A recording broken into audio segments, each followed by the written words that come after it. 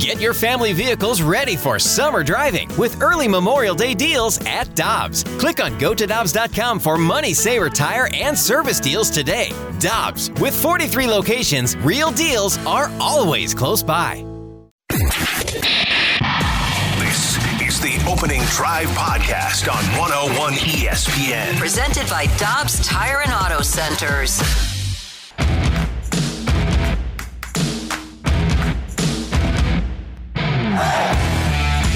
Good morning, everyone, and welcome to the Opening Drive on 101 ESPN in St. Louis with Brooke Grimsley and Super Bowl champ Kerry Davis. I'm Randy Carricker. Great to have you with us on a Taco Tuesday. Good morning, kids. How are we doing? Taco Tuesday? That's the first time I think I've heard you say that. It is a Taco Tuesday, is it not? Okay, where are the tacos at?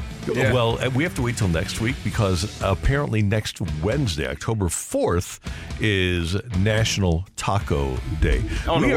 We are on the YouTube. Oh. Somebody missed the ball. Yeah, I think so. Yeah, it should be on a Tuesday. Like Thanksgiving is on a Thursday. There you go. Somebody made a mistake there. They did. It shouldn't be on October 4th. It should be on like the first Tuesday in October. There you go. If you're going to do it. Yep. Brooke is messing around with her camera so that you can see your face. Show us your face. I told you guys, every time I come in here after the fast lane, things are just absolutely nuts.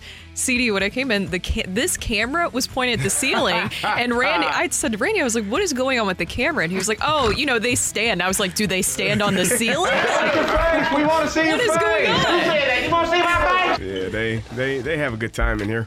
Yeah, they do. They mess around with the camera. So we have the cameras up on the YouTube. Just go to youtube.com and search 101 ESPN STL, and you will be able to find us on video. We've got... let's see, John Kelly joining us at 8 o'clock, 8:15 actually, and Claves at 9:15 as the Cardinals start their final road series of the season tonight in Milwaukee. Oh, by the way, I should tell you it's 7:02, and your time check's brought to you by Clarkson Jewelers, an officially licensed Rolex jeweler. Anybody crushed that the Cardinals are starting their final road series of the year? Anybody going to be missing this? I'm going to go to the finale, the last game of the year. Yeah. It could be fun. Go check them out. See how Adam Wainwright will get a dap bat. Yeah. Should be something to look forward to. I think so. Yeah. I'm intrigued. Well, I'm not really intrigued.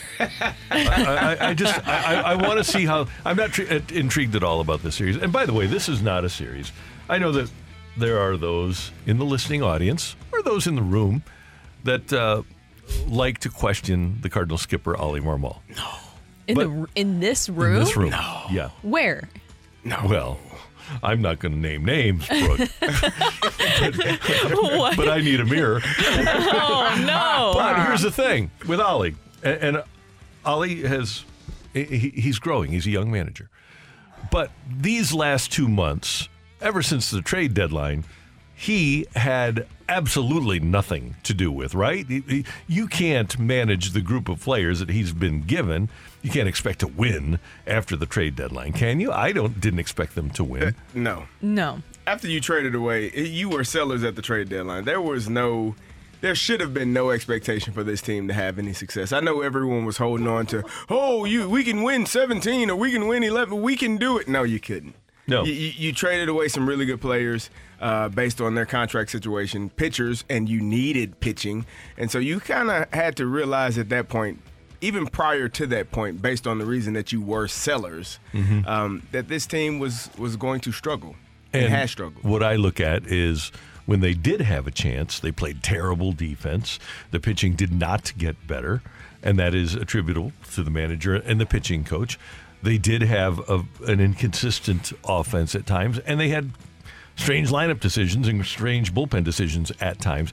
I'm more inclined to look at April, May, June than I am to look at July, August, September if I'm going to review his performance. Yeah, it just felt like they stumbled out of the gate and they could never really find any sort of ground, and they weren't working together cohesively. It felt like that never came together. And I know that they said that the chemistry was well, and if you go to the clubhouse, the guys do all get along, so I get that. But sometimes I feel like there's a difference between getting along and having that team chemistry. CD, I'm sure you were part of some teams where guys got along in the locker room, but that didn't really translate to the chemistry that you needed to win games. I feel like a huge difference between those two things sometimes. Well, I've been on teams where we were best of friends. We just weren't good enough. Like it was not. We didn't play well enough. We didn't follow the game plan well enough. You just didn't show up when you needed to show up in that specific moment. So you can like each other, but at the end of the day, you got to play well. And I think that this team has taken turns not playing well.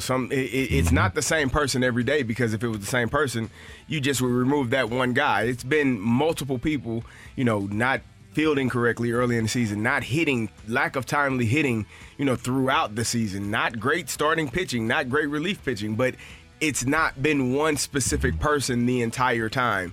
And so when it's that way, it's like, what do you do? And I do think there's also just the underlying discomfort, whether it was the O'Neal situation earlier. And by the way, I don't think anybody in the clubhouse disagrees with what Ollie said about O'Neal. Just publicly, it caused a kerfuffle, right? Yeah. It did, among us as the fan base. And then you have the whole Contreras thing where it was just handled the wrong way. I don't know what the Cardinals are going to say about it ultimately, but it was handled the wrong way. They should have just not said anything. Mm-hmm. And when remember Contreras had the knee on opening day. He got hit by a Jordan Hicks pitch. Just, if you're not going to catch him for a few days, say that he's not 100% or something like that.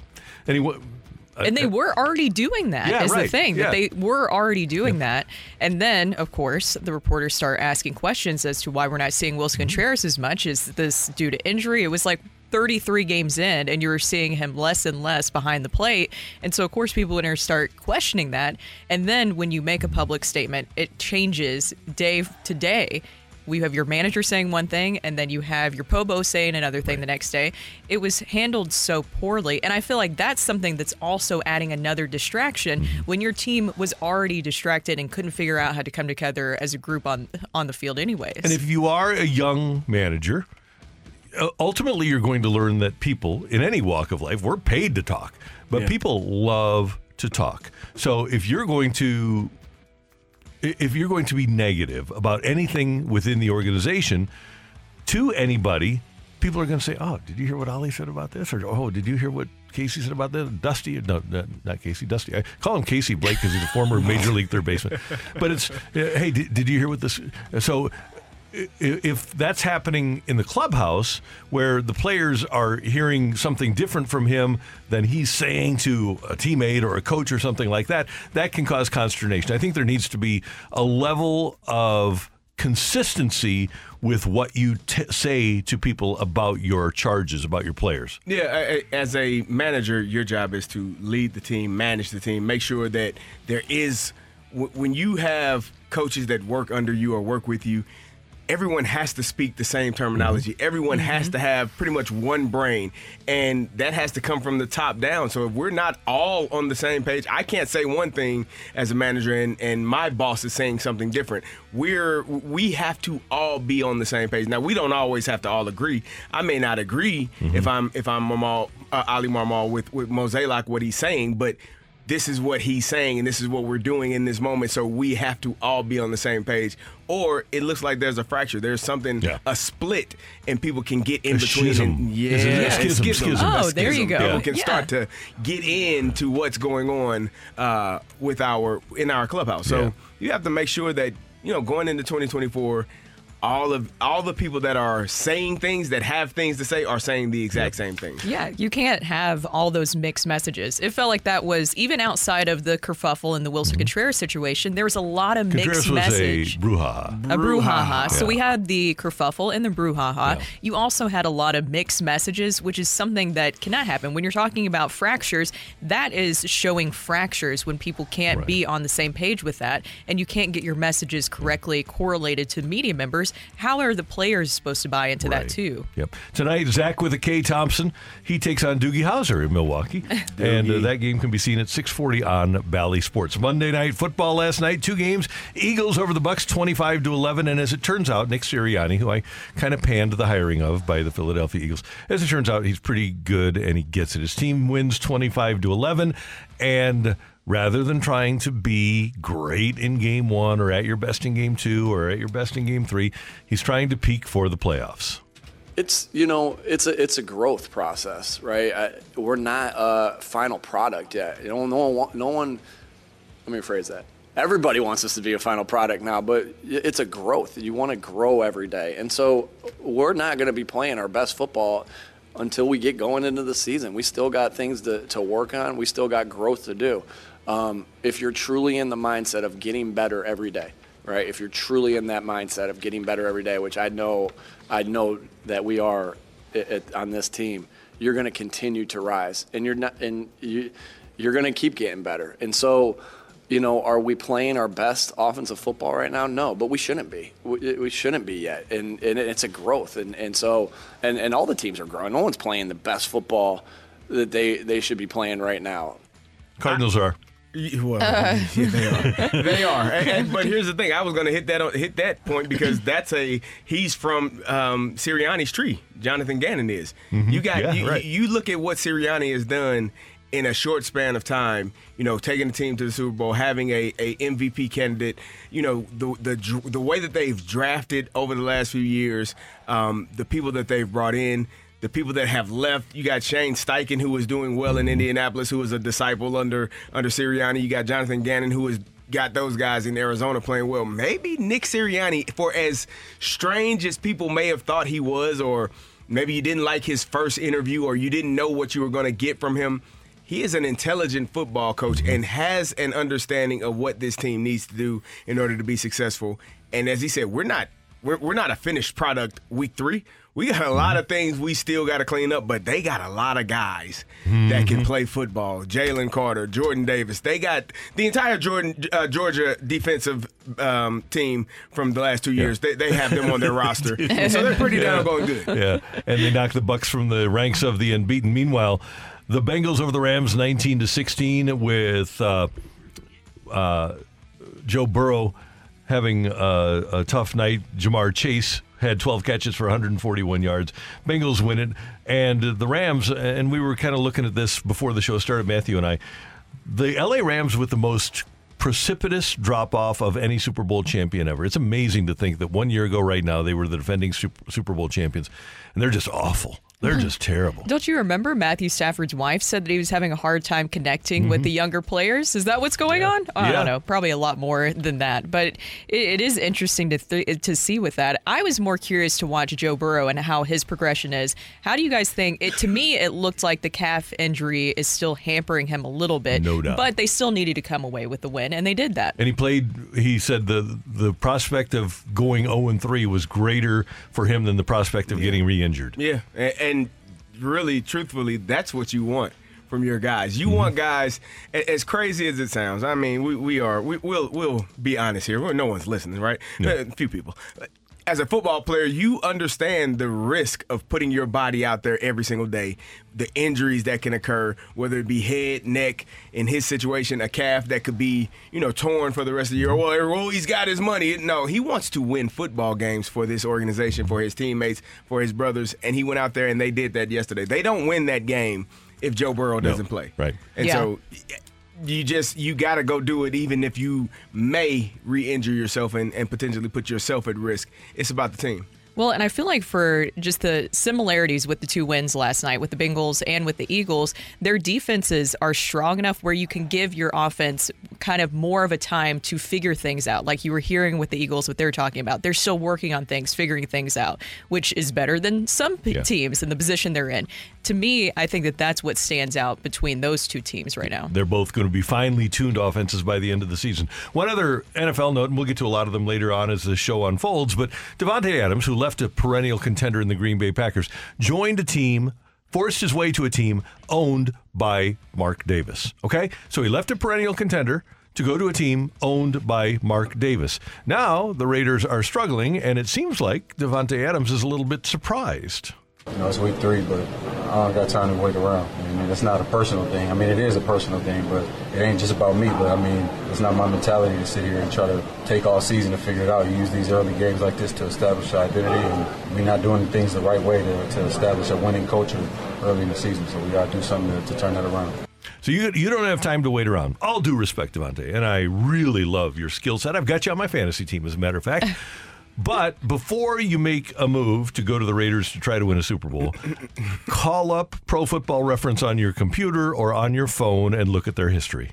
That would have been my recommendation. Let you know a little bit about a little Yeah. bit. Well, he went there with the expectation of playing with his college teammate. And He did, but he also, with the knowledge that Mark Davis was the owner. Well, Derek Carr was under contract. He thought that they would be good for some time. Randy Moss was under contract there. Randy, true.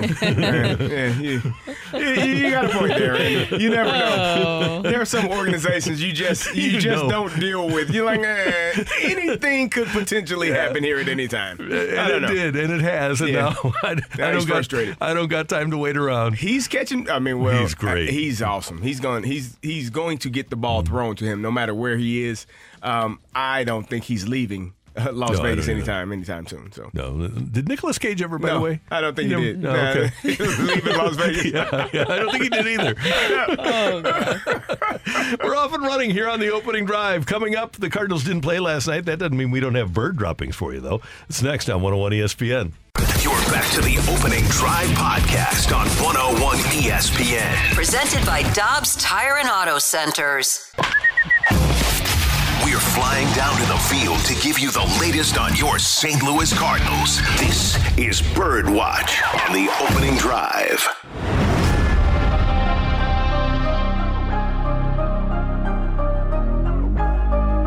All right, it is time for bird droppings here on 101 ESPN. Brooke, Carrie, and Randy.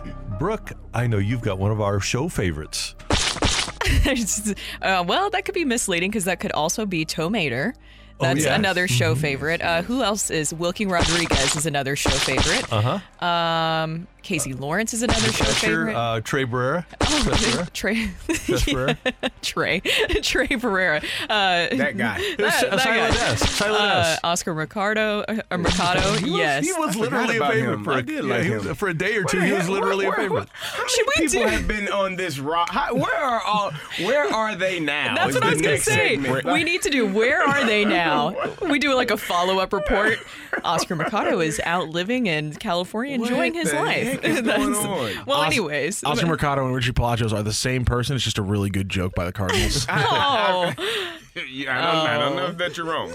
Hey, don't do Richie like that. Anyways, my bird watch, it's going to be more of a watch, is going to be Luke and Baker. Because, guys, guess what? Janet, I hope you're listening because I know you call him Luke. What does she call him? Lukewarm? Lukewarm Baker? Lukewarm Baker. Let me get the mic. Oh, you're going to see some more of him this week. So this was the first time this past weekend that we've actually seen him start in 3 consecutive games. And, of course, that's more due to injuries because he plays first base typically, and he's also a DH typically. So that we've seen the log jams with that, and I don't think that you're going to replace Paul Goldschmidt unless he wants you to. Ollie Marmol talked about this week, you are going to see more of Luke and Baker as they continue to evaluate things. But in my opinion, it might be a little bit too late for that, considering that the season comes to a close here. But Ollie said, that's what you're going to judge now. Let me start over. That's what you're going to judge now that you're going to every day. What does it look like? I'd like to run Baker out there a decent amount just to get him in that rhythm.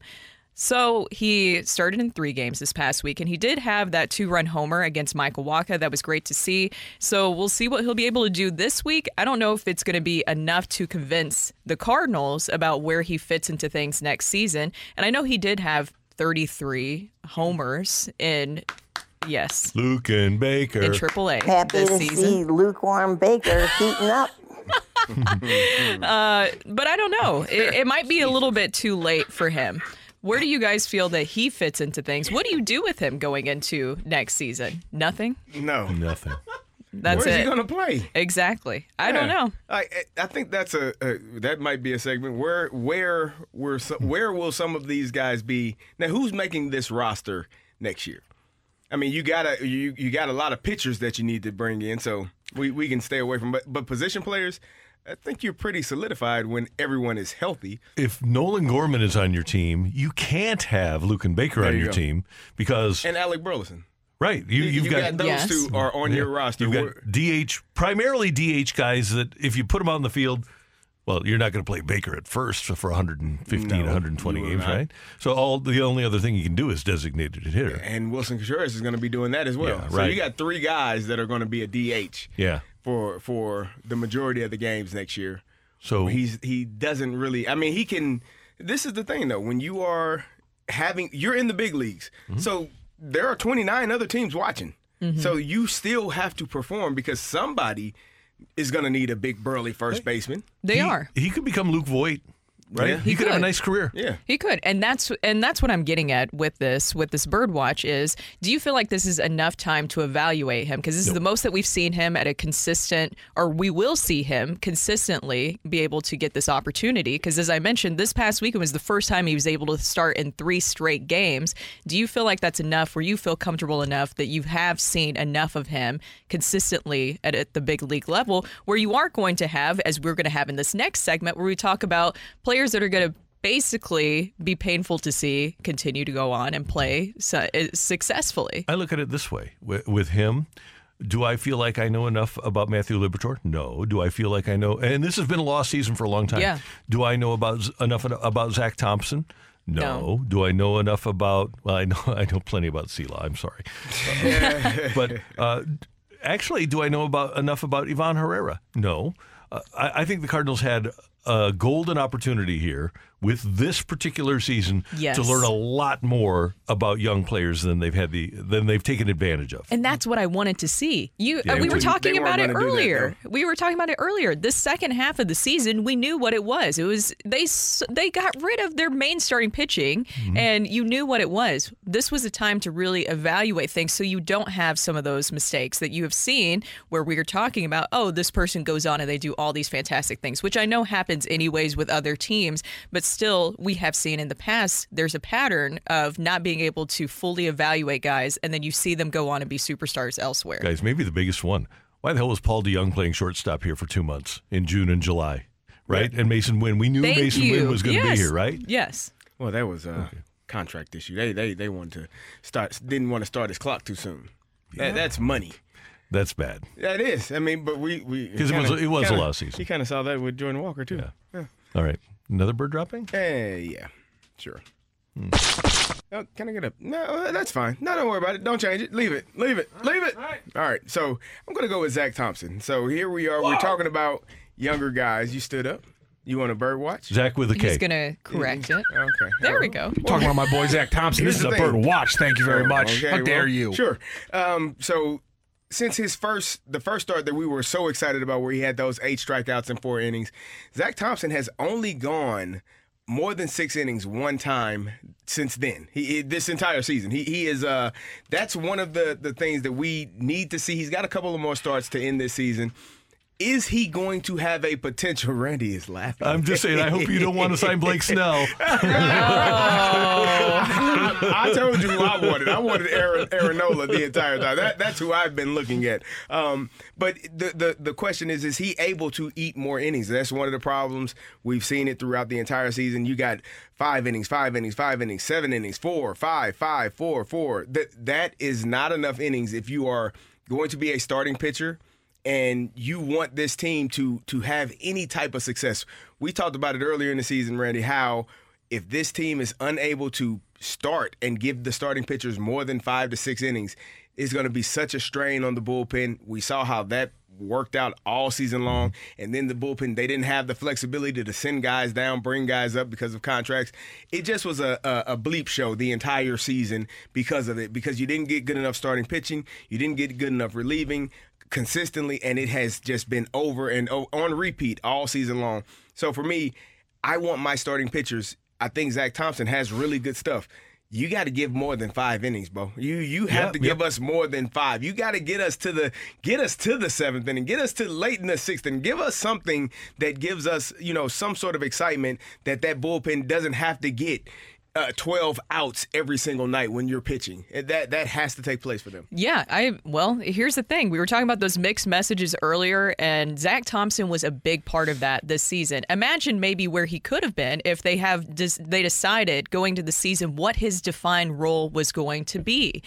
Remember all that stuff that was going on? He was in the bullpen. He was great coming out of the bullpen early this season. Then they sent him down to the minors to stretch him out as a starter. He struggled. And, I mean, who wouldn't in that situation? Because you worked on one thing, and now you're getting a different role, and you're trying to figure out what your role is going to be moving forward. And then they bring him back up, and he's a starter again. I think it's almost like you've delayed his progression when you now need to know what exactly the starting rotation is going to look like moving forward. And I think that Zach Thompson is great, but if anything that I have seen in the second half of the season, I think he's great when it comes to depth with the starting rotation. You still have to go out and get 3 starting pitchers for sure. Does Major League Baseball, do they have a player personnel guy? Yeah. Like a former player that is on the staff that kind of helps with the transition from upstairs to the communication downstairs? Because I think that has been lacking, sorely missing all season. Like,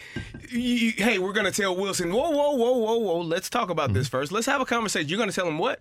Yeah, I don't think that's going to go over well. I think you should maybe come to him and say this, or we should think about it in these terms, because sometimes there's a disconnect from, people that haven't played and people that have played, and they don't really understand how to communicate effectively. And I think that would be something that, like, Randy Flores would be really good for if you would utilize his talents. All right, guys, the Memphis season is over, and by the way, they finished 71-78. The second half of the season, they were second to last in the International League. But the guys that we were hoping would ascend for 2024 didn't really do so. We never saw Michael McGreevy, who finished the season with 24 starts, an 11-6 record, and a 4.49 ERA. Graceffo finished with a 4.92 ERA. He only had 7 decisions in 18 starts. Connor Thomas had an earned run average of 5.5, 5.53. Tommy Parsons, an earned run average of 7.3, 1.6. And then the people that you've seen here, Liberatore, Hudson, Thompson.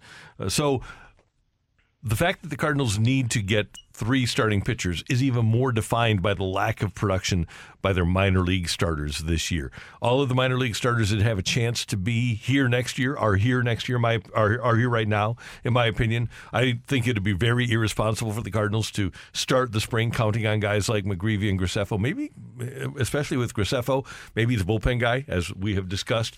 But the fact of the matter is, not only were the Cardinals bad this year, but Memphis was bad this year, and that doesn't bode well for the future either. No, and that's what we were talking about yesterday when it comes to pitching development and being able to evaluate some of that talent and that progression. This season, they didn't really have, when they needed possibly to go down and get some pitching depth, they didn't have those options necessarily because those guys were not ready yet. And now you don't even know if exactly that timeline is going to fit into next season too. So this is a greater issue, not just at the major league level, but at the minor league level too. That's Brooke. That's Carrie. I'm Randy. Coming up on 101 ESPN, as the MLB playoffs start next week, which former Cardinal would you most like to see succeed? That's coming your way on 101 ESPN. The smartest way to do your homework is Heckman Lumber. Warm weather means homework for homeowners. If your homework means a new deck, turn to the deck experts at Heckman Lumber. Browse the largest inventory of decking materials and deck accessories in Missouri at Heckman Lumber Company. Talk with their experts about treated lumber, cedar, TimberTech, Trex, Evergreen, and Azek to find the best deck for you. Check out endless choices of railings, balusters, and LED deck lighting options. Heckman Lumber Company will not be undersold on in-stock decking materials guaranteed. You can choose to do it yourself with Hackman's expert advice, or they can recommend reputable contractors to do the work for you. Heckman Lumber St. Peter's is your go-to place for a huge selection of quality bedding plants, perennials, and hanging baskets. They also carry topsoil and potting mix for your gardening needs. Come visit all Heckman Lumber showrooms in St. Charles Pacific and Troy, Missouri, or online at HackmanSTL.com. You're back to the Opening Drive podcast on 101 ESPN. Presented by Dobbs Tire and Auto Centers.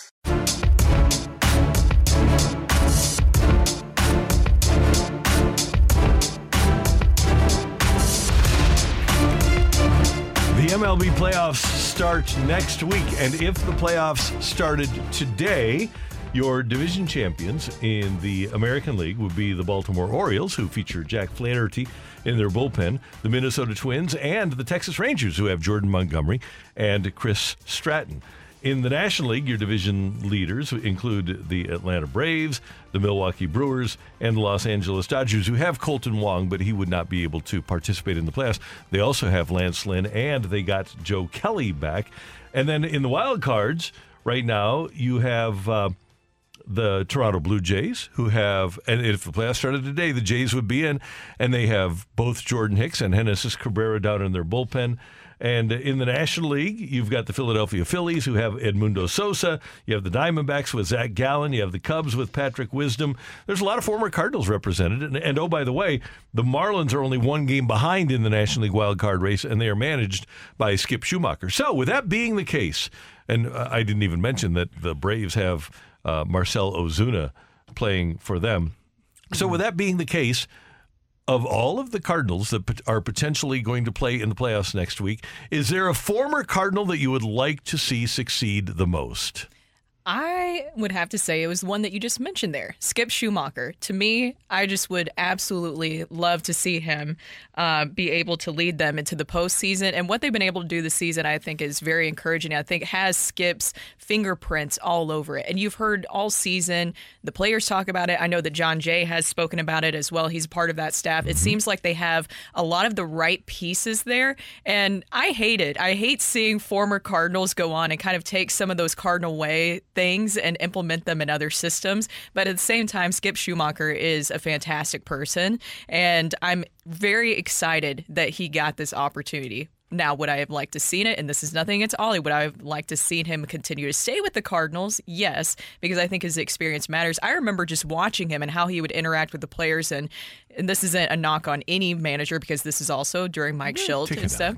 I'm just saying, I could see the way that he interacted with the players. He was very hands-on, and with his experience, what player wouldn't want to learn every little detail from Skip? When he spoke, they all paid attention to what he had to say. He would even bring his son out sometimes to BP. Do you remember that? Like, he would bring his son out there. It was great. And so I thought that was really cool. I mean, this is a huge week for the Marlins.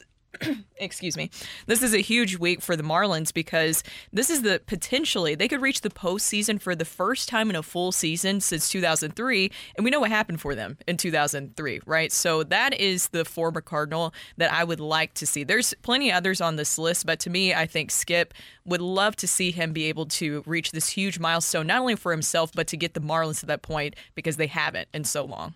I think that was a great. I love Skip. I thought he was a fantastic player here. Thought he did a great job as a coach. I'm going to go with Zach Gallen. Because the Arizona Diamondbacks. Cy Young Award's not going to be enough, huh? Well, I don't think so. I mean, they haven't been to the playoffs since 2017. Like, this is a team that has struggled, hasn't done great, and here he is pitching, performing well. You have to be excited for what he's done. Is it frustrating? Yeah, a little bit. Yeah. I mean, you thought that you made the right deal when you moved on from him, but here we are, a few years later, and looking back at hindsight is always 20/20, Randy. And you wish you had two Cy Young capable winners in your rotation in him and Sandy Alcantara. You don't. Mm-hmm. And so why not root for a guy? We understand that pitching, how important it is. We may not have understood it earlier this year. But we definitely understand it late in this year. Mm-hmm. So, yeah, I'm rooting for that guy. I think when you have an organization that has had, not as much success as the Arizona Diamondbacks have had forever. I mean, you want guys like that to do well, and you want them to succeed. It felt like that story was weird. The Cy Young is not enough for me. Okay. No. It felt like that story that Gallen revealed with the Cardinals was weird, right? Yeah.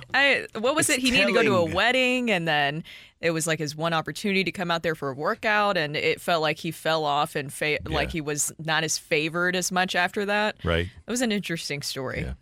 Okay, guys, here's what I got for you. I've got Game 5, American League Championship Series, Toronto Blue Jays, Texas Rangers. 7th and 8th innings, you've got Jordan Montgomery turning the ball over to Chris Stratton, and you've got Genesis Cabrera turning the ball over to Jordan Hicks in the 7th and 8th. And the winner goes to the World Series. I want to see which former Cardinal pitcher is the guy that steps up and is the key to leading his club to the World Series. And I want it to be, in the worst way, the guy that the Cardinals got rid of because they wouldn't give him the role he wanted, Genesis Cabrera. Well, Jordan Hicks was in that conversation as well. I know. Both of them. Yeah. Neither one of them, they wanted to be the closer. And Cabrera, I thought, performed really well when he got his opportunities. And, they has now. Correct. I think he's had like 26 outings and 24 of them have been scoreless for Toronto. You don't have to like everyone you work with. But you don't. I'll never forget Mike Tomlin when Antonio Brown posted the video before they were about to play the Patriots. His comment was, "We'll take care of him. We'll hurt him. We won't hurt us." Meaning we're gonna find the hell out of that guy. We're not gonna suspend him and make him. We're not gonna hurt ourselves because he did something stupid because we don't like him. Don't hurt yourself. You want to win. Why get rid of good players? So when a Cardinal posts a video from the clubhouse after a game, no. we're gonna hurt us. We're gonna hurt him. We're gonna get in his pockets. Yeah. We're not gonna hurt us because that guy can play. We ain't that damn dumb. Yeah. Oh my gosh. It is painful to see. I would love to know more behind that story because that is something that actually on our Balk About It show like a while ago, Polo Asensio, when we were talking about the trade deadline, the Cardinals Spanish broadcaster, that was the name that he brought up with all the trades that he thought would come back and bite the Cardinals the most. Just the fact that Cabrera? Yes. Yeah. Genesis Cabrera is that he thought that Genesis would come back and bite them specifically. And then with Jordan Hicks, too, you hate to see him go, but he's having a lot of success. So it's interesting to see with those two, too, with the Blue Jays. And the Cubs can make it. Patrick Wisdom, I think, is right now the only. There might be another former Cardinal there, but Patrick Wisdom is having a nice run with the Cubs. So, hey, good for all the former Cardinals. Again, Gallen, Ozuna, Montgomery, Stratton, Hicks, Cabrera, Skip, Arozarena, and Wisdom, and all of those players. Tommy Pham. Arizona in the playoffs. There's another one. Yep. So, why didn't anybody take a stab at Tommy Pham? Right. You don't want to meet him in the outfield. Not if you're the commissioner of the Fantasy Football League. He would not. He's not going to be in our fantasy league, huh? No. No, he's not. He'd hurt somebody. I'm so proud of Brooke for getting a dad joke in there. That was great. Oh, yeah. Well done. So anyway, enjoy the baseball playoffs, everybody. So we hope we've given you a favorite. Coming up next, get your text into the Air Comfort Service text line 314-399-9646, 314-399 YO-HO. We've got Take It or Leave It coming your way on 101 ESPN. You're back to the Opening Drive podcast on 101 ESPN. Presented by Dobbs Tire and Auto Centers. It's time for Take It or Leave It. Want to say something? Want to put it out there? If you like it, you can take it. If you don't, send it right back. Get your text into 314-399-9646 and give us your Take It or Leave It. Brought to you by Gloria Lou Realty. Visit GloriaHasTheBuyers.com and start packing. That's my final offer. Take it or leave it.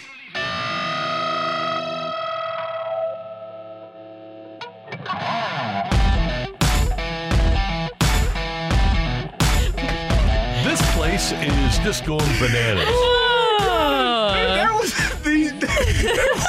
what did Georgia have to do to you? Rockio is upset. Rock didn't have an answer to our back and forth, and his response was, I hope Georgia loses. We weren't even talking about Georgia. I hope that little pretty slate of theirs gets slaughtered this weekend and is ruined by tomorrow. Oh, my God. Or is ruined by Sunday. Get out of here. Dear Lord. Make a real decision, My you heavens. jerks. Oh, my heavens. Oh, Good no. gracious. Someone had an opinion. I've never heard that in my entire life, young man. Oh, that was hilarious. Bless your heart. We give you a peek behind the curtain. We got to take it or leave it, Randy. Oh, yeah.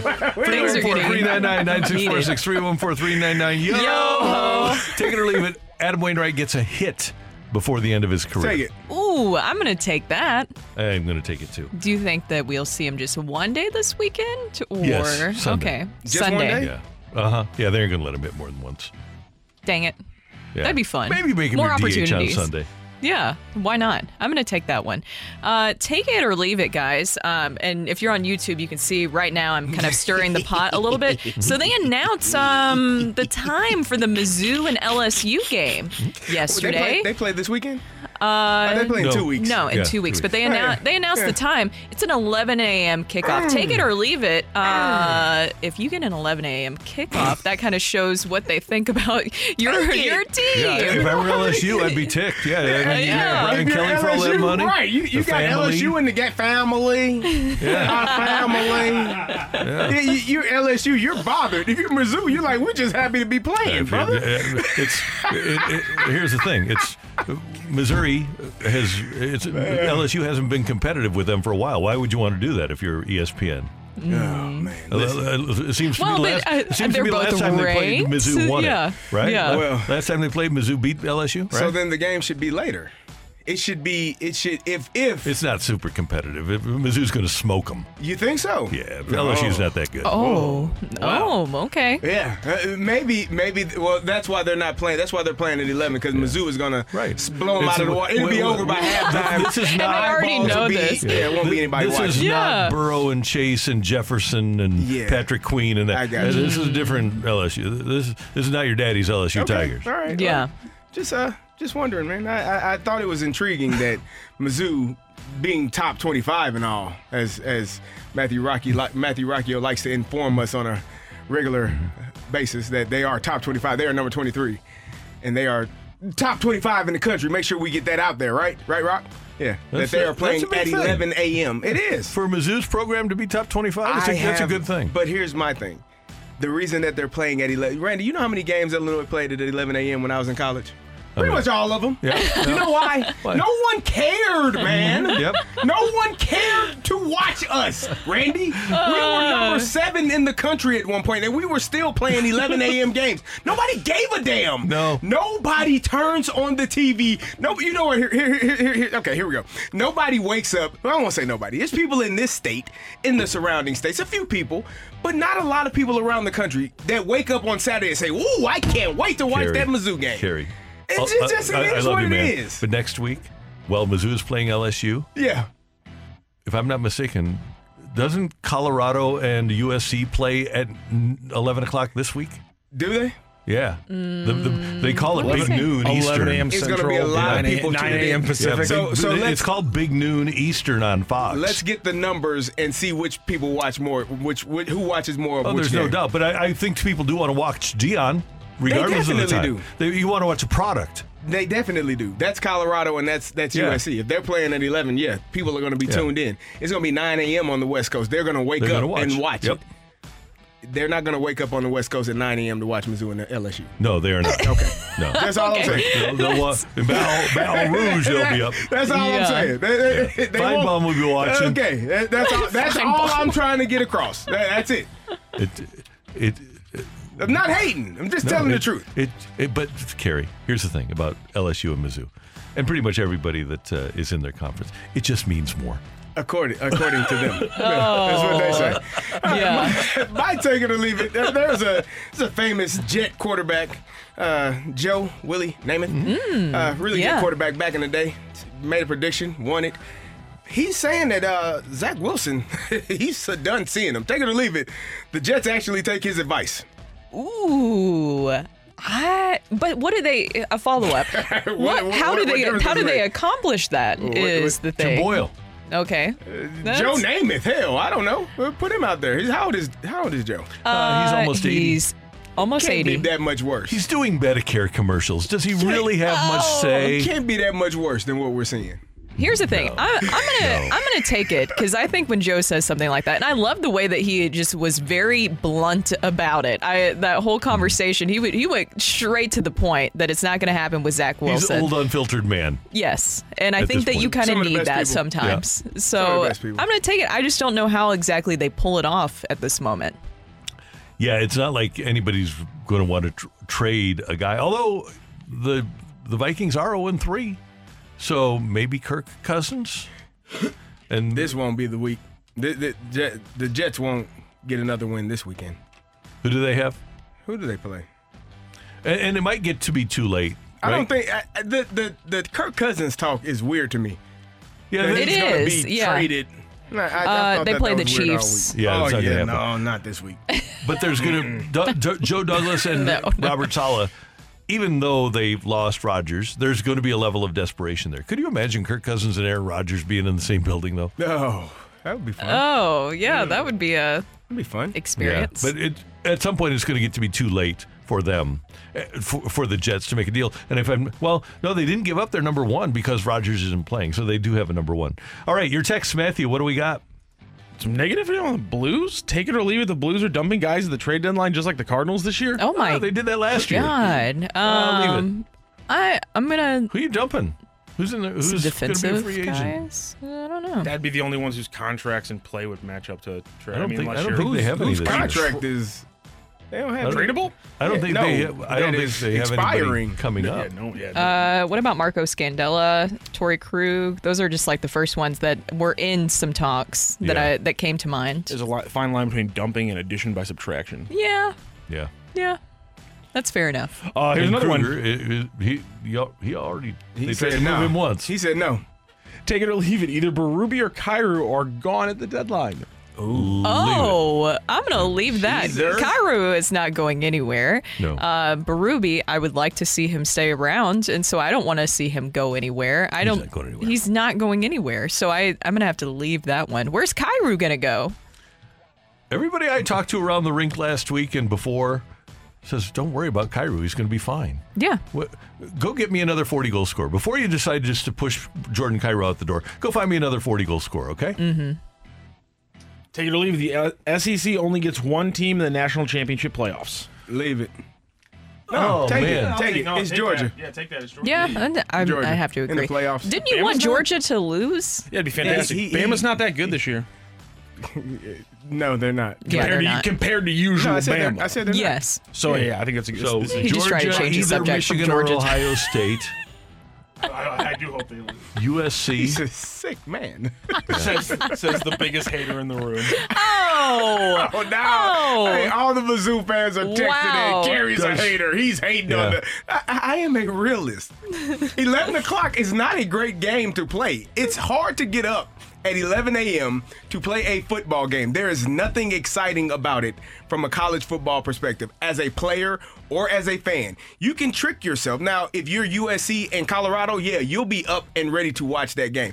And if you're Mizzou, you'll be up to watch LSU, I'm sure. That's an exciting game. Michigan, Ohio State every year is 11 in the morning. There's a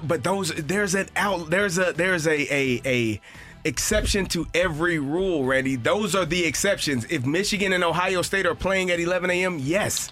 If Mizzou and whomever is playing at 11 a.m., the country is not up to watch it. And if we want to be honest, or do we want to feel good here? We want to feel good? Okay, Rock, well, everybody will be up watching Mizzou and LSU. So that makes you feel Sunshine better. and lollipops. That makes you feel better? If Okay. it's at 2:30, they are. No, they aren't. They can put it at 6 p.m. No, a lot of people will be watching it then. Wonderful is what I feel when we're together. You're right. I shouldn't hope for good things coming from the positive side of the table. Take it or leave it. Brandon There's Staley. no way that's ever been the positive side of the table. I'm saying that's okay. I thought you were talking about your side. I was like, that's rich. It's coming from this pair over here on the quote-unquote positive side of the These table. are 11 o'clock in the morning St. Louis games so far. Colorado and TCU was 11 o'clock. Colorado and Nebraska, Coach Prime. Michigan and Penn State, big noon game on Fox. Let's see, as we mentioned earlier, the Michigan-Ohio State game. Seems like there's a lot. It's about product, really, more than anything else. It's the Blue Bloods. Those are the teams that you want to see, and Colorado is on there because they want to see Prime.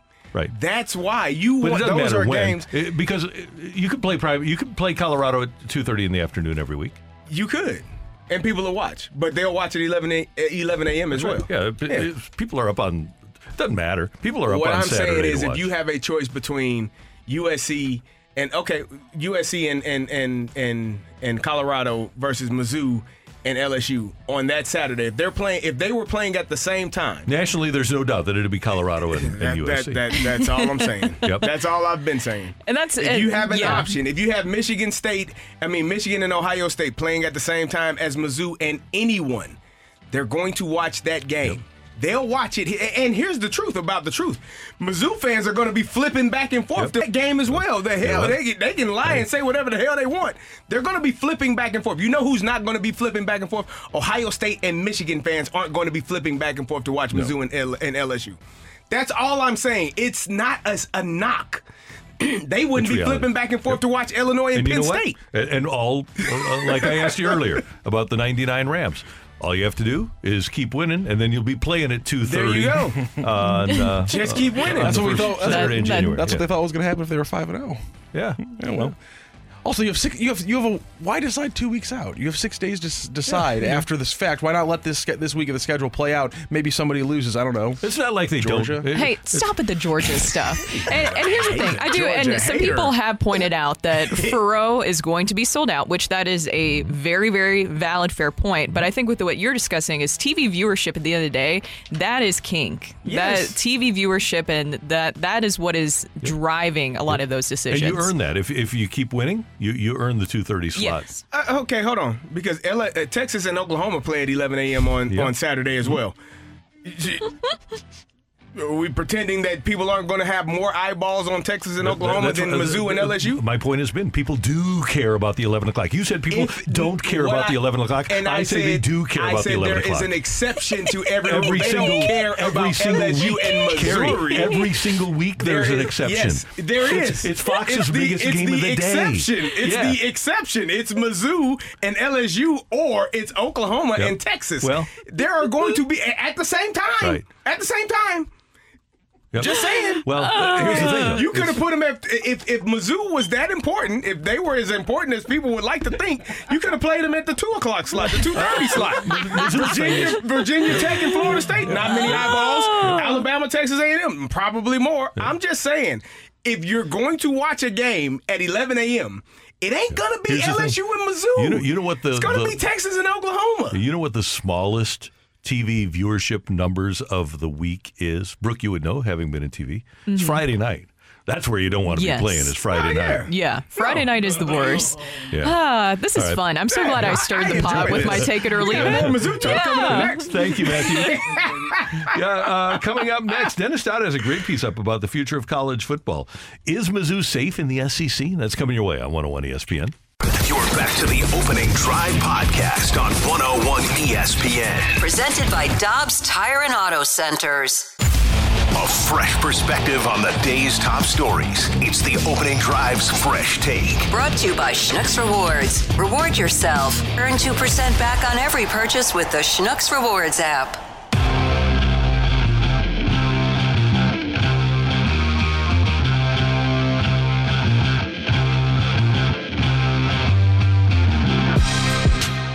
So much is going on in college football, and there's a lot of talk, as there was with the Washington State athletic director last week. And Dennis Dodd, by the way, has a great piece up at CBSSports.com. But a lot of talk, and I don't know how valid it is, that eventually college football will go to a relegation system, much like they have in European soccer, where the worst teams will be relegated down to an out-of-the-bowl BC. What do we have? We've got football. The Bowl Championship and the FCS and BCS, and you'd be relegated from the BCS to the FCS if you were bad enough for a long enough time. That'd be interesting. Now, the other question is, when does the next realignment take place? ACC teams can't leave until 2036 unless they're willing to give up all of their money from television, because the grant of rights that they sign for the ACC goes through 2036. So, for example, if Clemson and Florida State would want to move to the SEC, all the money that they would make from the SEC would go back to the ACC. So it just doesn't make sense financially unless you have boosters like SMU does. SMU's boosters basically went to the ACC for nothing, and then the boosters made them whole financially. They gave the school $200 million. But that's not going to happen with most schools. So my guess would be that there's not going to be much realignment here for the next 12, 13 years. Yeah, I don't think that moving it feels weird when you have the history and the legacy of all of these teams, and they're moving cross country. You got Pac-12 teams going to the Big Ten.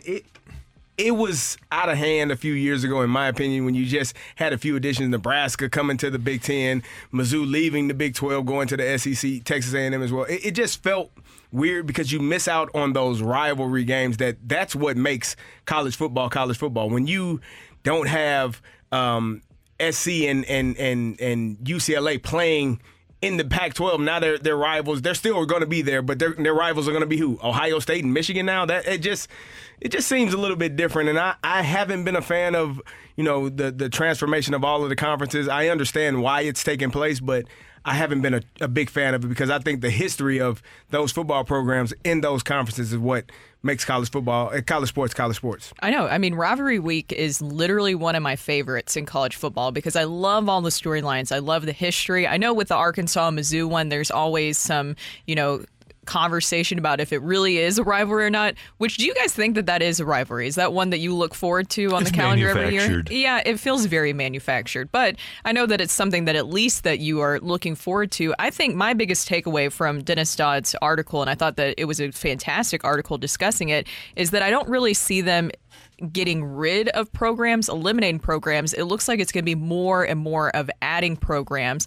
And it looks like the SEC realizes that if they want to make sure that they aren't going to be left behind anyway, which I know sounds weird to say about the SEC, but to keep up with the Big Ten and with the Big 12 is that they're going to have to continue to add teams. And we know that they're adding Texas and Oklahoma in 2024, but they're going to continue to add. So now it feels like we're going to start welcoming in that era of the super conferences now. Yeah. And the SEC is going to be fine. I look at the Big 12, and I refuse to believe that all of the Big 12 teams are power conference teams. All of a sudden, you just can't make Houston a power conference team or BYU. You can't make me believe that they're a contender. Yeah. Those schools, if you put them in the SEC, do they have a chance to go to a bowl every year? Probably not. And so I actually put the ACC in terms of power simply because of FSU and Clemson ahead of the Big 12. Big 12 lost all its juice when it lost Texas and Oklahoma. Mm-hmm. So if you're the SEC, you probably at some point try to add Clemson and FSU, but that's a long time down the road. And you get to 20, and then the Big 10 will get to 20. They'll steal away a couple of the other, the legitimate Power 5 teams. But otherwise, I think that all the puzzle pieces have pretty much been put into place. So you'll be looking at 2-3 conferences? The SEC, ACC, and the Big Ten? That's what I'm thinking. Yeah. Well, and the Big 12 will be there, but I don't... Everybody's leaving from there as well, though. Well, no, the Big 12 is going to be... you lost the Big 2. You lost Texas and Oklahoma. But they'll still have Oklahoma State, Baylor, TCU, Texas Tech. But... all due respect, I just don't see that conference stacking up to the other ones. Right. No. Not nearly as close because I think the how it lays out is SEC, Big Ten, then ACC, just in terms of powers of those conferences and the players and the potential that they have for each team in those conferences. That's the layout of how college football is going. Now, I think NIL has been beneficial to a lot of programs. I think that's why you're starting to see Alabama maybe take a step back because you're starting to see other teams and other conferences be able to put more money into their program, more money into their student athletes' pockets, which really, I think, kind of evens the playing field for everyone. Now, one of the things that has to happen, because there's one thing that Dennis writes about how maybe Michigan will say to Purdue, no, you aren't going to make as much money as us because you aren't as important as us. It's going to be incumbent upon commissioners to be very strong to maintain a level of equality. You can't have the rich getting richer because ultimately Michigan needs somebody to play. Mm-hmm. Alabama needs somebody to play. So I don't think that you're going to have situations like you had with the old Big 12 where Texas made all the money. I think there will be a level of financial equity among the schools. And I really don't believe that schools are going to be kicked out of leagues. I think that would be a legal situation that conferences just don't want to deal with. No. And to go back to the question of the segment, is Mizzou safe? Mizzou is 100% safe. Yeah. I would not be worried about that. And when you were talking about NIL, too, the first thing that came to mind for me with Mizzou is that actually having Missouri, what they were able to do with NIL, puts them ahead in certain ways and helps them give them a competitive advantage with some of the other SEC programs when you are looking at this possible expansion. Absolutely. That is today's Fresh Take on 101 ESPN. Coming up, the Blues and Blue Jackets play tonight, and the TV voice of the Blues, John Kelly, is going to join us next on 101 ESPN. You're back to the Opening Drive podcast on 101 ESPN. Presented by Dobbs Tire and Auto Centers.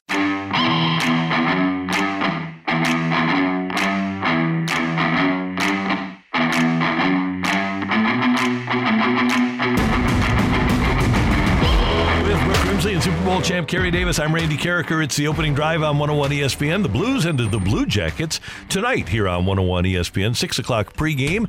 And as he will every Tuesday during the season, the TV voice of the Blues, John Kelly, joins us now. JK, good morning. How you doing? How are you today?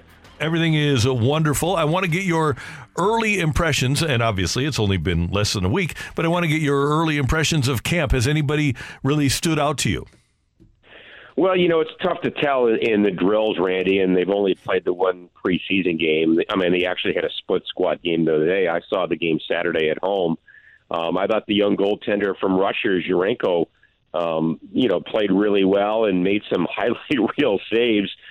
He's a very aggressive goaltender, Randy, and from what I, have seen in limited, views of him, very athletic and very quick. So I thought he had a really good first game. Bitten's fight was really impressive the other day. His brother, of course, played a bit for the Blues last year. The one guy that really stood out to me in the preseason game the other day is Sundqvist. And you're going to say, well, why Sundqvist? I mean, we know Sundqvist. Well, what really stood out to me was that how hard he worked. And here's a guy that's been in the league now for 10 years or so. Is coming back on a one-year deal. It's preseason game number 1, and to me, he was one of the hardest working players on the ice, and I love that. And I think, big picture, the Blues need to get back to that. Hard work and being a harder team to play against.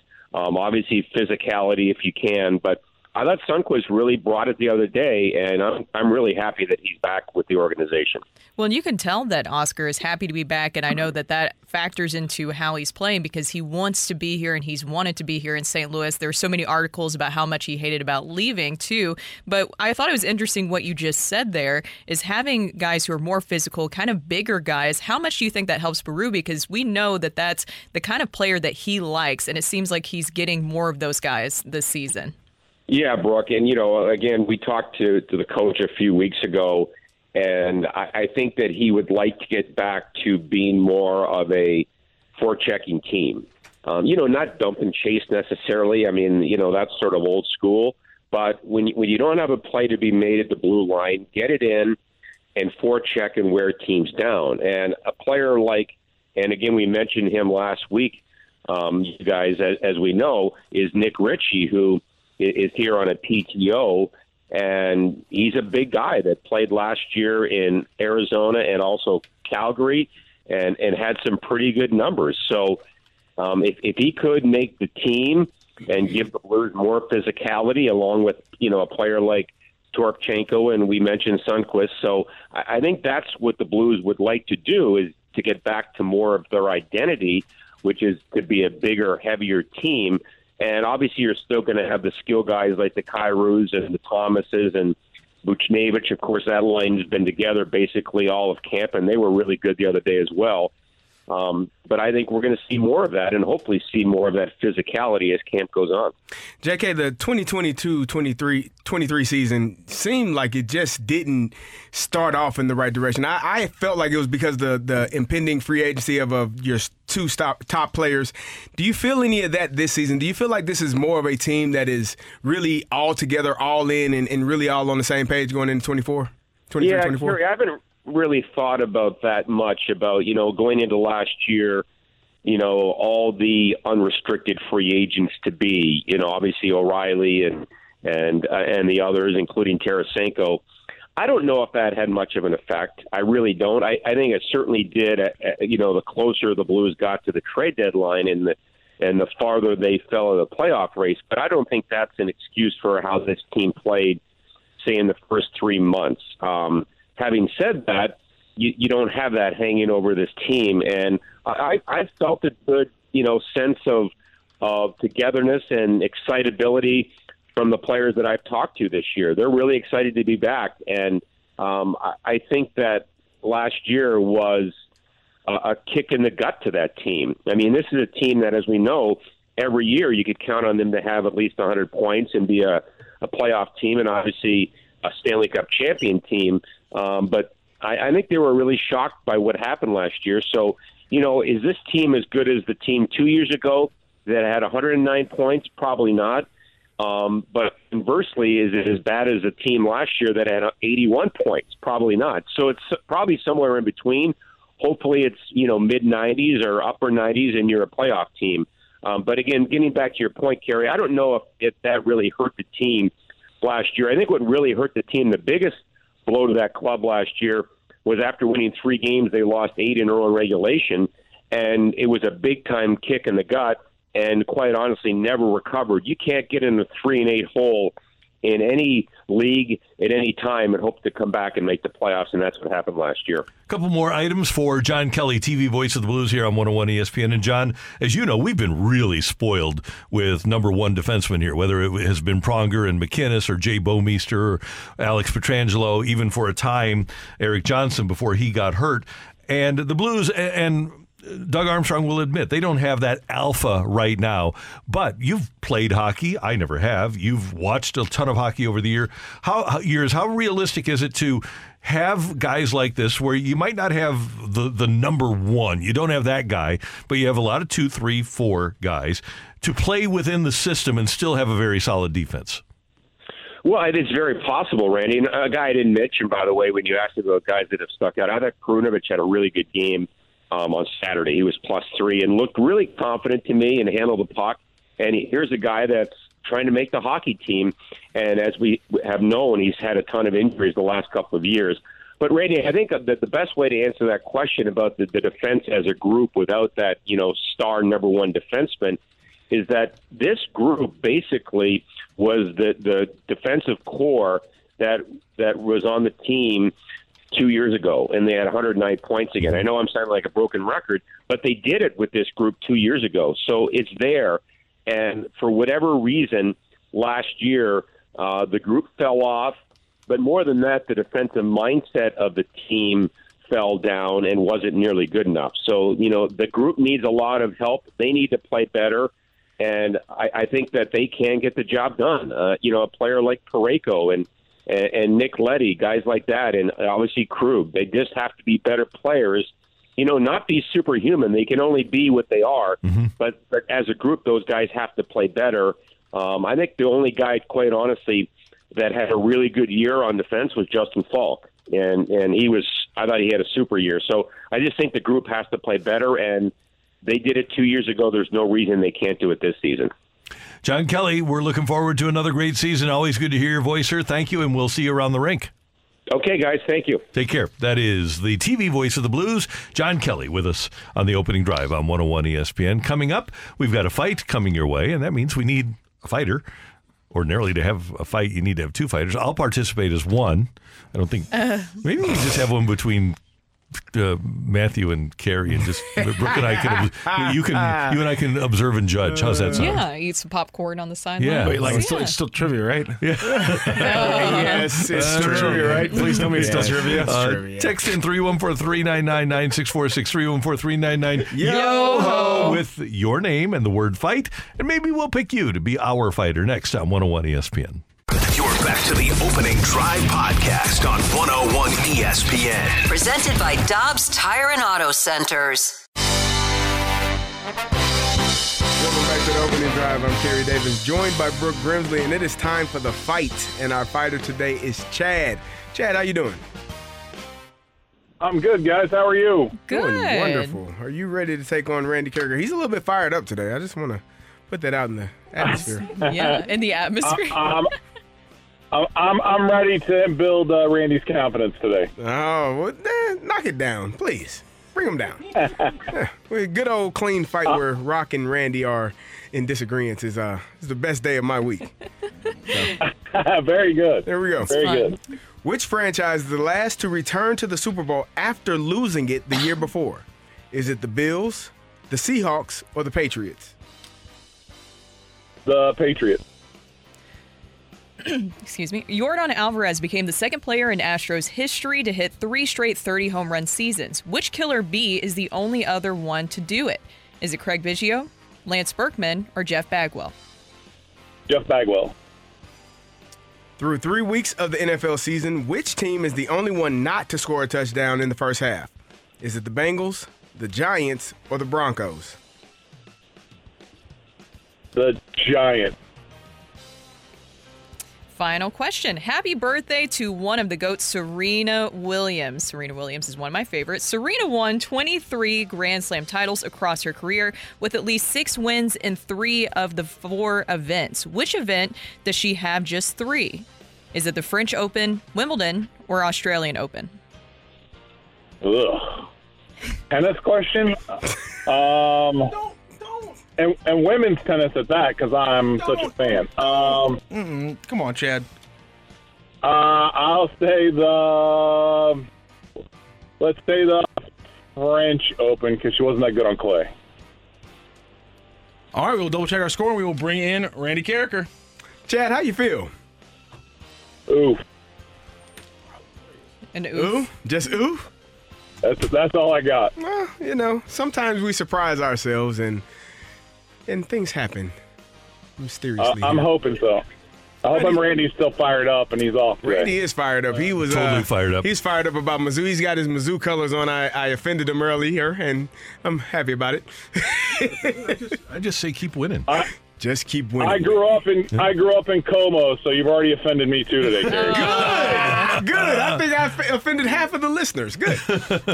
And then the other half are Illinois fans. There you go. Randy, this is Chad. Did you say hello? Hey, Chad. Good morning. How you doing? Good to have you with us. Great to be here, Randy. Thanks for listening. Thanks for playing. All right, Randy, here we go. All right. Which franchise is the last to return to the Super Bowl after losing it the year before? Let's see. You had. Did the Patriots do that after they lost? 17-18 maybe? 17 they lost to the Eagles. Who played in the 18 Super Bowl? Maybe it wasn't them. Let me just... 18. 17 was Philadelphia. Who played in 18? 19 was the Rams over the Patriots. Was 18 the first Kansas City one? No, it wasn't. Maybe it was. Okay. I'll just do the lifeline to break things down here. Bills, Seahawks, Patriots. Okay, the Seahawks did not because they won and then lost. Patriots, I'm going to say no. I'm going to go with the Buffalo Bills.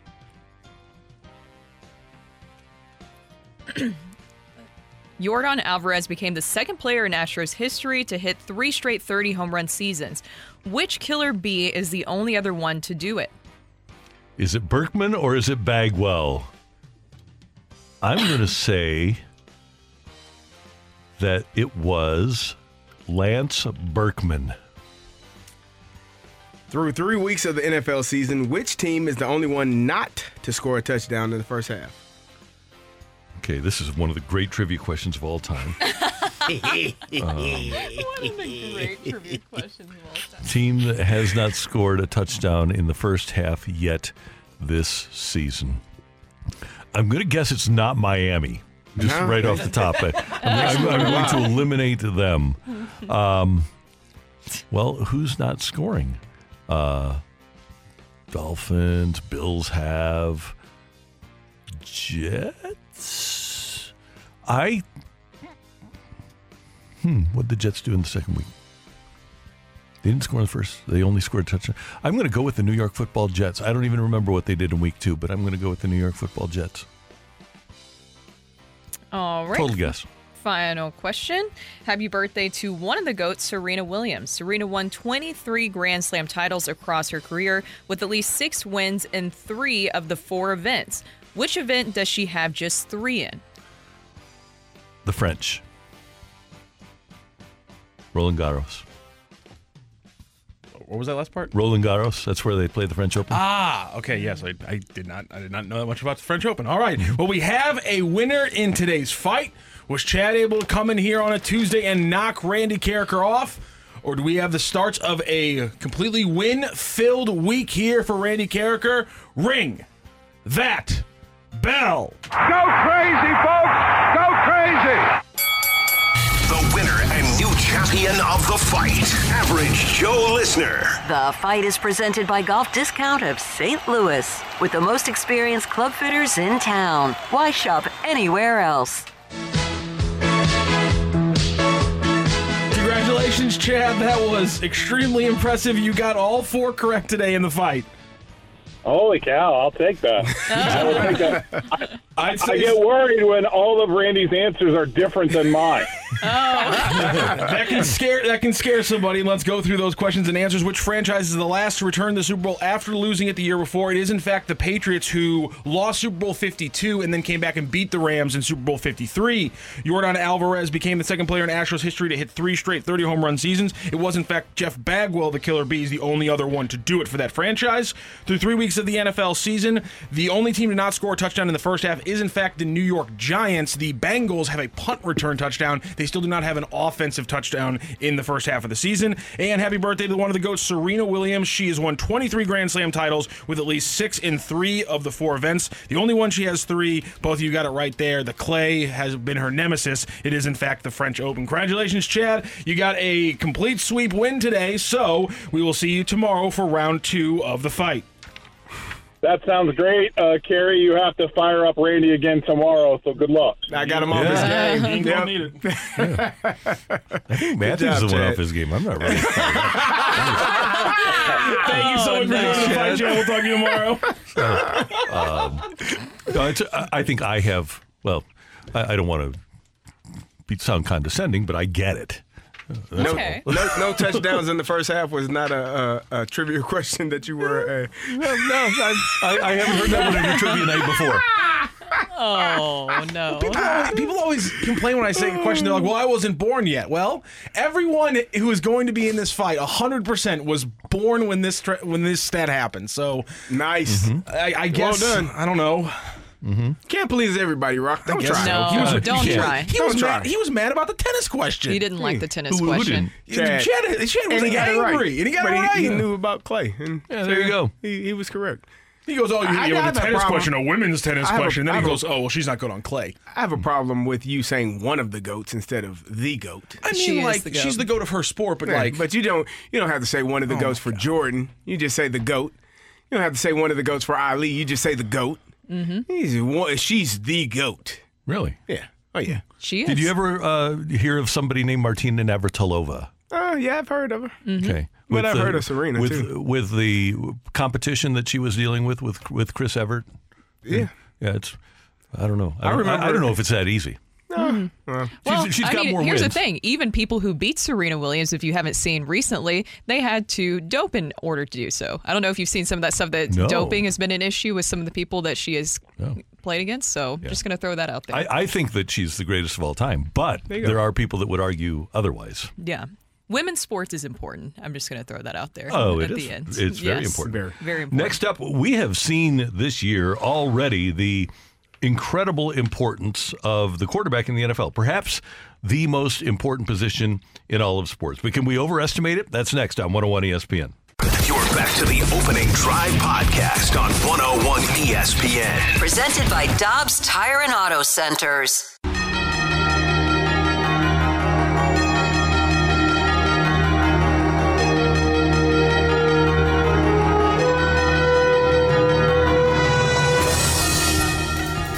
The odds-on favorite right now to win the MVP in the National Football League, and it's after 3 weeks. We have a ways to go. But the betting favorite right now is Tua Tagovailoa, who has been amazing so far. He's thrown for 1,024 yards. He has thrown for a total of 8 touchdowns. Only Kirk Cousins of Minnesota has thrown for more yards and more touchdowns, but Tua is there. And it's interesting to look at the top quarterbacks in the league and the top teams in the league, because Tua is number 2 behind Cousins, who is an outlier, no doubt about it. His teams have been behind a lot. Patrick Mahomes is third. Jordan Love is fourth. This is touchdown passes. Then you have Justin Herbert. You have Josh Allen up there in the top 7. It's amazing to see the level of importance of the quarterback when you see what Tua is doing for Miami, and then you look at their division mates, the Jets. I'm absolutely convinced that if the Jets would have had Aaron Rodgers against the Patriots on Sunday, they would have won the game. Yeah, I mean, that's why that position is that important. That's why people trade up in drafts. You don't often see people trading up for defensive tackles. You see them trading up for quarterbacks, impact players, maybe an offensive tackle to protect the quarterback. But if you don't have one of those guys, you know it immediately. You know that your season is going to be a struggle unless you can run the ball effectively, play great defense. But I think that the style of play that we have now in the NFL, you have to have a guy that can get the ball to your receivers and guys that can make plays. And I look at the luck that you need, and we know it better than anybody here because of Kurt Warner. But 2 quarterbacks went ahead of Tua. That was the Justin Herbert draft, and who went first in that draft? That one, Kyler Murray, was it? I don't remember. Was it Trevor Lawrence? No. Yeah, it was T-Law. It was T-Law, Herbert, and Tua. So Tua goes first, third among the quarterbacks in that draft.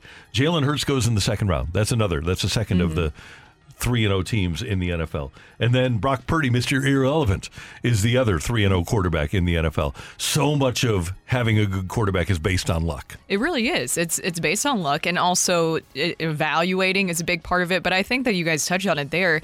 There's a huge difference, and believe me, I know as a Titans fan, with all that we have suffered with quarterbacks over the years, it's like the Steve McNair curse. We just haven't been able to find any sort of decent quarterback since him, and he was absolutely a Titans legend. But a huge difference between just a good-ish quarterback and an elite franchise quarterback, and it's a quarterback league, and that's what's working out with that. I think the Zach Wilson conversation's interesting because I have seen some people on social media want to attribute more to the O-line, even coaching, but I don't know, guys. I don't feel confident in him right now. I don't feel confident in him. I know that CD that you talked about, Joe Namath, and he had some comments on Zach Wilson that he needs to go. Here's what he had to say about that. How can a coach say the locker room's together? How many teams have we been on? Are you telling me there aren't some cats on the defensive side saying, whoa, man, what's wrong with you? Yeah, there's not all harmony in the locker room. And if there is, they need to get rid of the people. You got to get people in there that are competitors and want to fight to win. These guys don't have to be in love with each other. And if they're saying they're in love with each other, they're BSing you. And you got to get rid of them, top to bottom. Send them to Kansas City to back up against somebody like Mahomes. Maybe you'd learn something. Whoa, I think that maybe that was the plan. That was the plan, right? Well, not Patrick Mahomes, but with Aaron Rodgers, they was supposed to do that.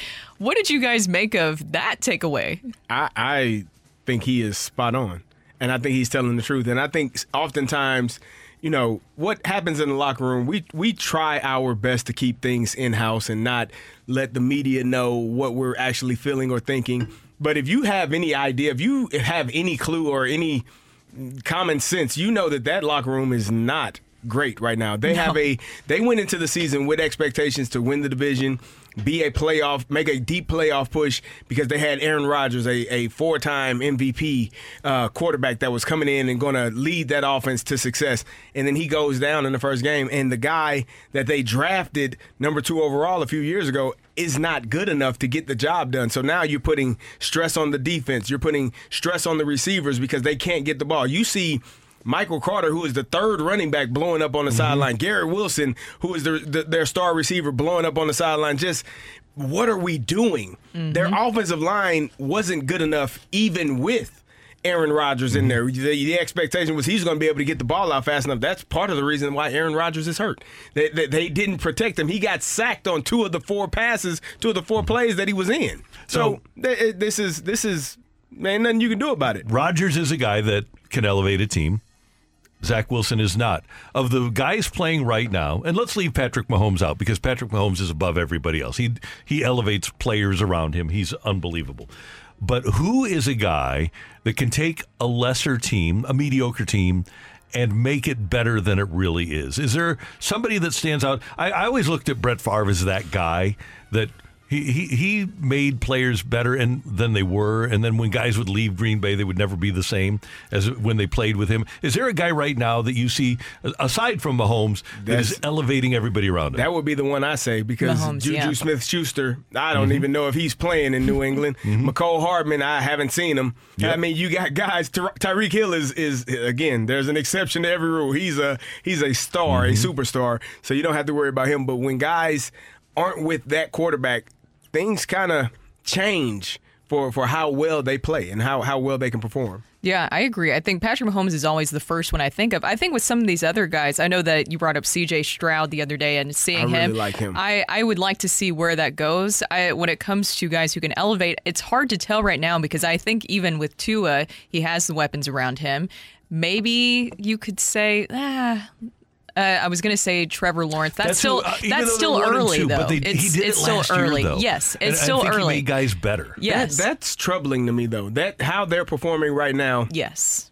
They have essentially the same team back on the offensive side, and you add Calvin Ridley. Right. That, to me, is a bit troubling that they are where they are, that you lost to the Houston Texans at home in the fashion in which you did to a rookie quarterback who, again, is a really good quarterback, but you're not supposed to lose that to that team at home when you're supposed to be the best team in your division, and you don't win that game. That's troubling for me. They got off to a slow start last year, too, and really picked it up in the second half of the season.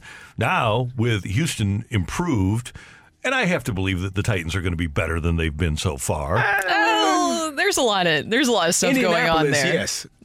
Indianapolis they're actually gonna get better, looks, too. And Jonathan Taylor will be back. So they actually look really good. Yeah. Doesn't Tennessee, they're going to get some offensive linemen back, aren't they? Hopefully. Maybe? There's a lot going on there. From everything that I was reading, there's a lot going on there. Dillard's also very concerning to me, but maybe Myles Garrett and the lessons he gave him, he'll be able to implement that moving forward. But there's a lot that's going on there. I do think it's interesting, just going back to the whole Zach Wilson thing.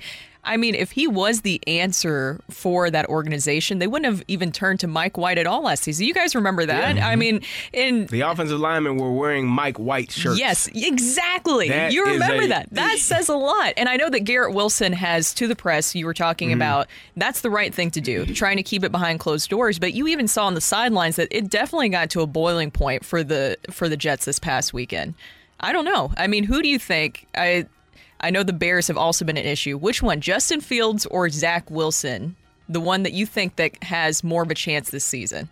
This season? This season. Who did you say? Zach Wilson or who? Justin Fields. Oh, my God. I would still say Wilson, because I think he's got, even though DJ Moore is in Chicago, he's all they got. I would say Justin Fields, because at least he can run. At least if it gets bad, he can get out of there. But those are two... the Broncos bad situation. The Broncos and the Bears are playing this week, and I have no clue how you decide who's going to win that game. It's going to be a 0-0 tie. Okay. I want you guys to... a draw, if you will. A draw. One more thing about quarterbacks. 2020 NFL Draft. If you want to redraft these guys and put them in order, you can, okay? Mm-hmm. Burrow went first. Tua went fifth. Herbert went sixth. Do you keep them in that order? I'm okay with that. I am too. I'm okay with that. Yeah. There was a lot of people complaining that Tua got picked by the Dolphins and Justin Herbert, was picked right after him. There was a lot of Miami fans that had an issue with that, especially going into last year and then times last year where he was hurt and not playing well. Mm-hmm. There were some complaints, and Justin Herbert was playing at the level that he is.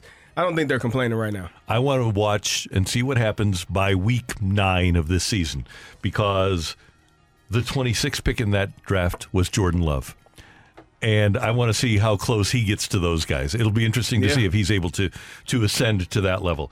It's the opening drive on 101 ESPN. Coming up, we've got our Rush Hour Reset, a busy night of Monday Night Football. And your Cardinals are back in action tonight as they head down the stretch. Only 6 games left, so you better tune in. We'll talk about that next on 101 ESPN. You're back to the Opening Drive podcast on 101 ESPN. Presented by Dobbs Tire and Auto Centers. We're recapping the biggest sports stories of the day on the Opening Drive with a Rush Hour Reset.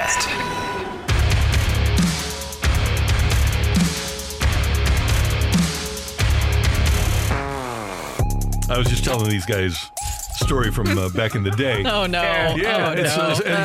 Martin Kilcoyne does the best Rick Smith imitation. Rick Smith is the former PR director for the St. Louis Rams, the first guy here.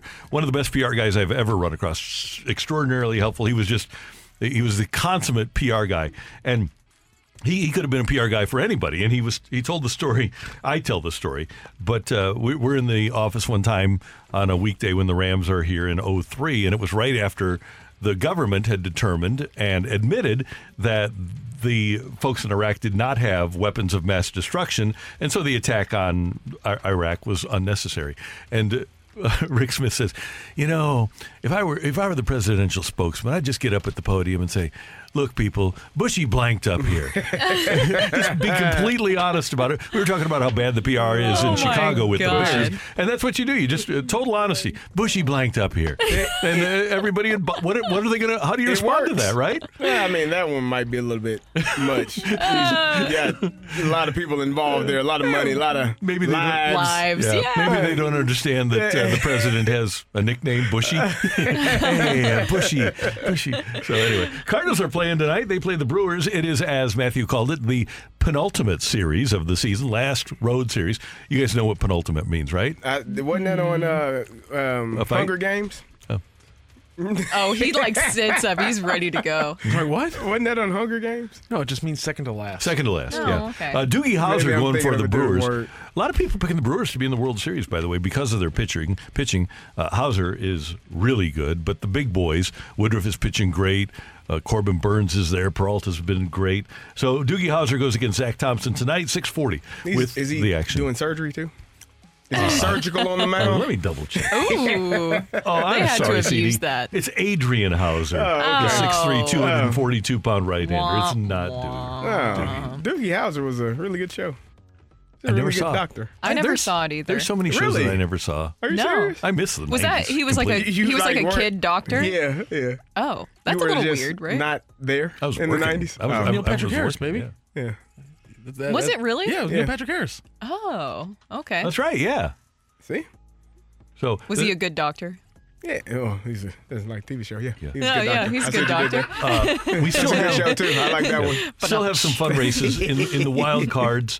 The divisions are pretty well done, but wild cards in the American League, the Rays and the Jays are reasonably safe. The Jays up by a game and a half over Houston. So Toronto is a game and a half up. Houston is the third team right now, and they have a game and a half lead over Seattle. So Seattle, Houston, Texas basically battling along with Toronto for the last wild card spot in the American League. And there's still a chance that you could have some wildness occur in the last weekend in the American League West.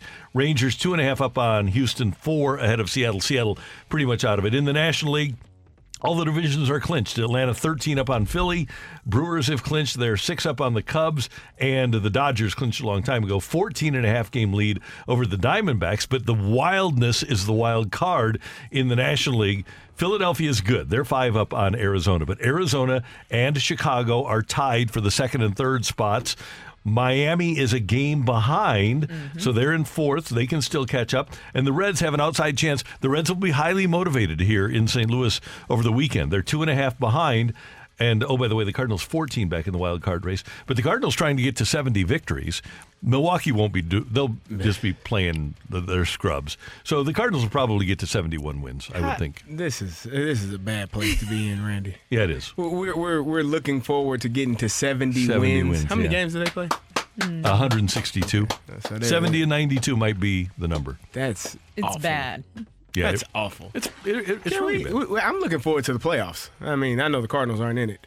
I'm looking forward. Be fun. I'm looking forward to seeing the Braves. I know they got a couple of pitchers on the IL, but I'm excited to see this Braves team. I think the country should be able to. October baseball. Yep. They can mash. Yes. They got guys. Oh, by the way, you might not, because, hey, we haven't been paying close attention for a long time. The Dodgers have Bobby Miller and a heavily compromised Clayton Kershaw. Those are their only 2 starting pitchers. That's it. Everybody else is hurt. Yikes. Or suspended. Yeah. So the Dodgers could be 1 and out.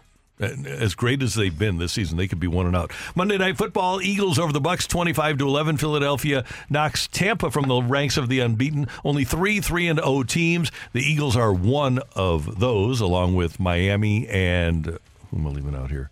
The other 3-0. I think that was it. No, it's Is there one more? Yeah, San Francisco. Oh yeah, Niners. 49ers. Yeah, Bang Niner gang. Joe Burrow kind of looked compromised. But Burrow and the Bengals beat the Rams 19-16. The Bengals don't go to 0-3. The Rams fall to 1-2. And I don't know how the Rams beat Seattle. I don't know how that happened, but the Rams just are not very good. They had a chance to win that game last night. I actually picked the Rams to win. I didn't know how healthy Joe Burrow would be. They obviously couldn't go down 0-3 to start the season. Now, there's no way. I mean, there's a way, but it would have been really close to impossible for them to make the playoffs. So them winning that game, the Bengals did, that was really good for them. But I think the Rams are a sneaky team. They'll get Cooper Kupp back here hopefully in the next couple of weeks. I think they're better than what they have shown or what people expected them to be. Their offensive line is terrible. Yeah, their defense is matters. better than I thought it was going to be. Yes. Offensive line is just not good. That's a problem. Yeah. You can't block. No. Doesn't help. No. And going back to the Joe Burrow thing, and I know you touched on it earlier, but is there any concern with the calf injury? Because it was obviously hampering him. I like that he wanted to go out there and compete, but do you think this is something that could come back and haunt him later on in the season? If he didn't re-injure it last night, I don't think it'll be a problem. I think the more you go through it, it's going to be sore. It's going to hurt. I've played with a calf injury. I popped the calf on a Sunday game and played. I was able to start practicing on Friday. So it just depends on the body. It depends on how well you can heal. And each week that he doesn't re-injure it, he gets a little bit better, even if he is playing on it. Yeah. Popping a calf sounds terrible, It by was. the way. Man. Well, remember, that's what Aaron Rodgers dealt with during the entire offseason. It's awful. Ugh, that sounds absolutely awful. He's just run and Yep. okay, what's that? All right, We okay. have Blues hockey tonight here on 101 ESPN as they take on the Columbus Blue Jackets in preseason action.